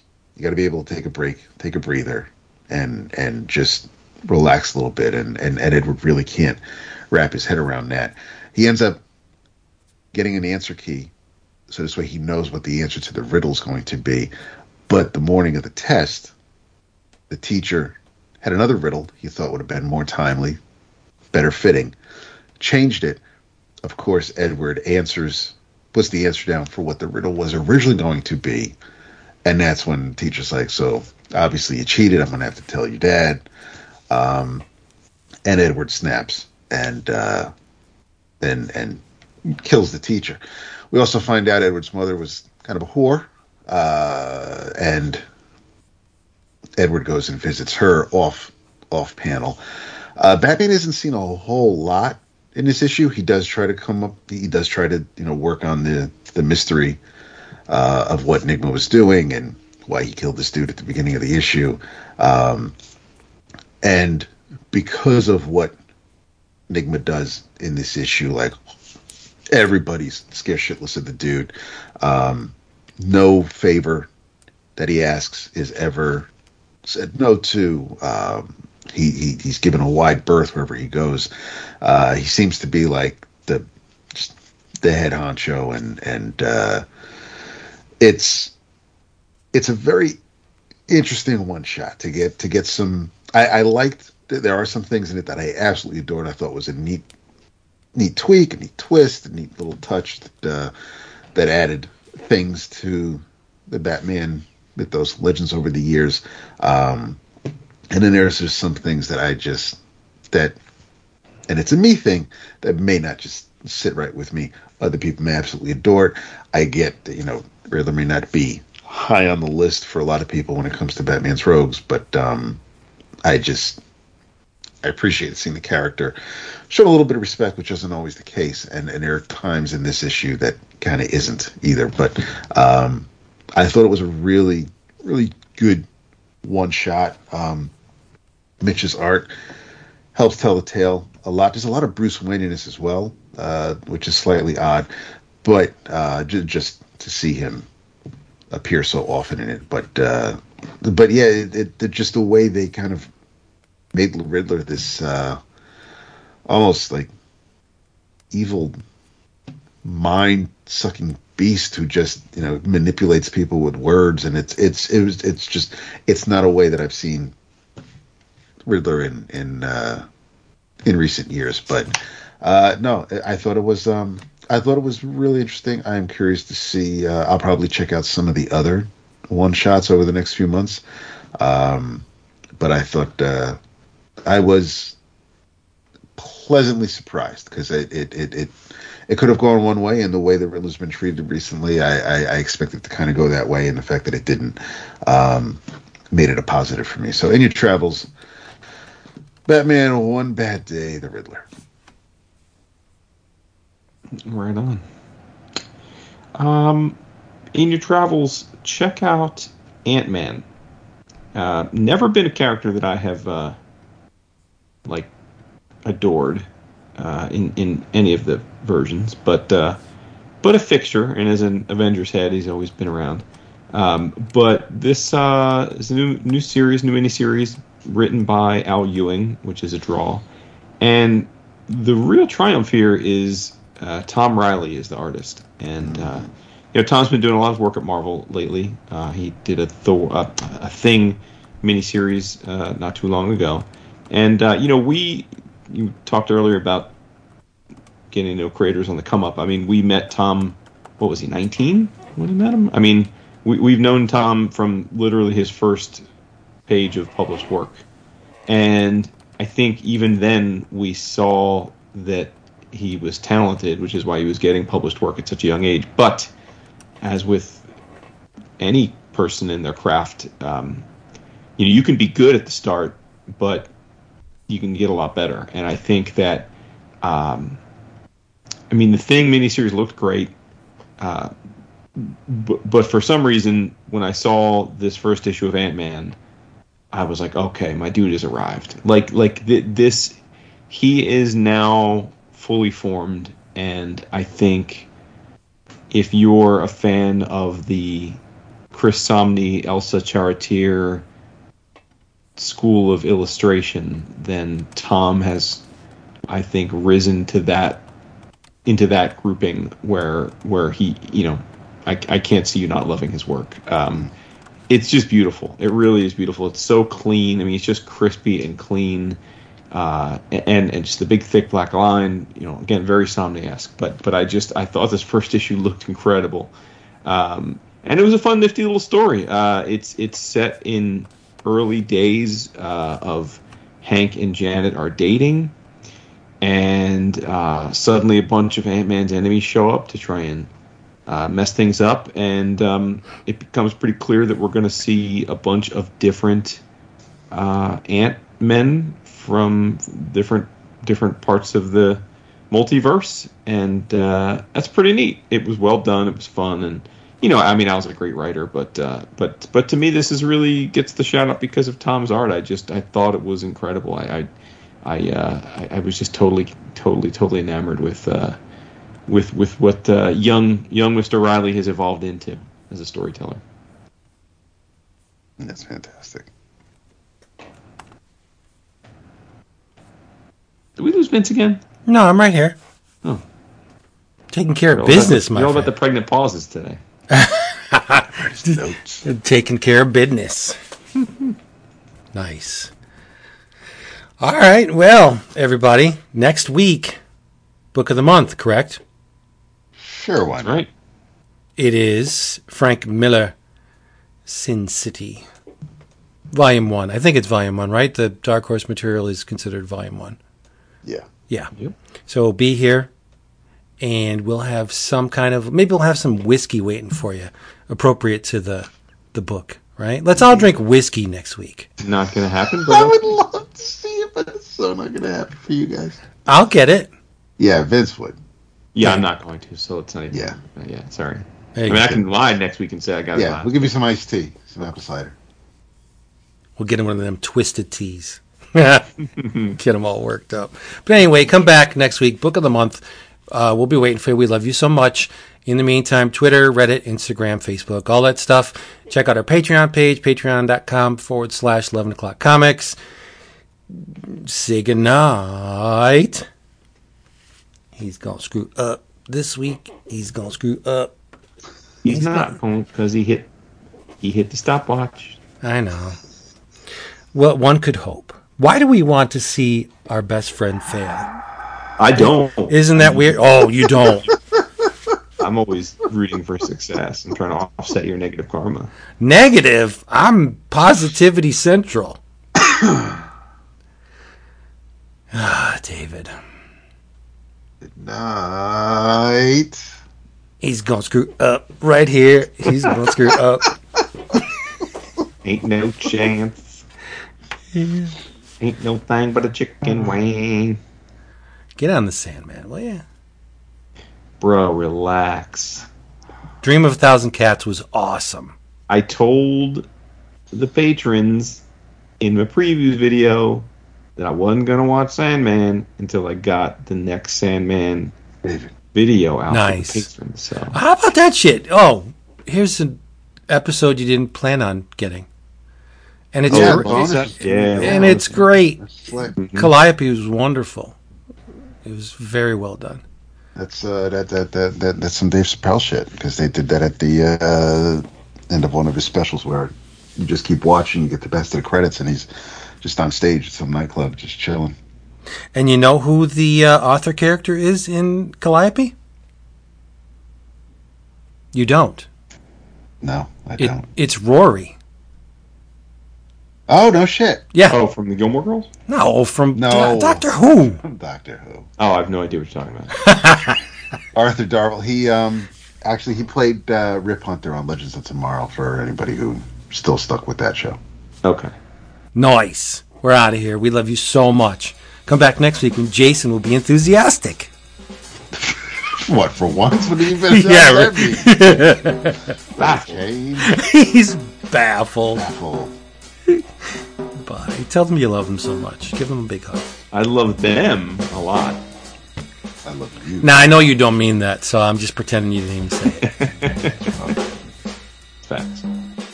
That's it for that one.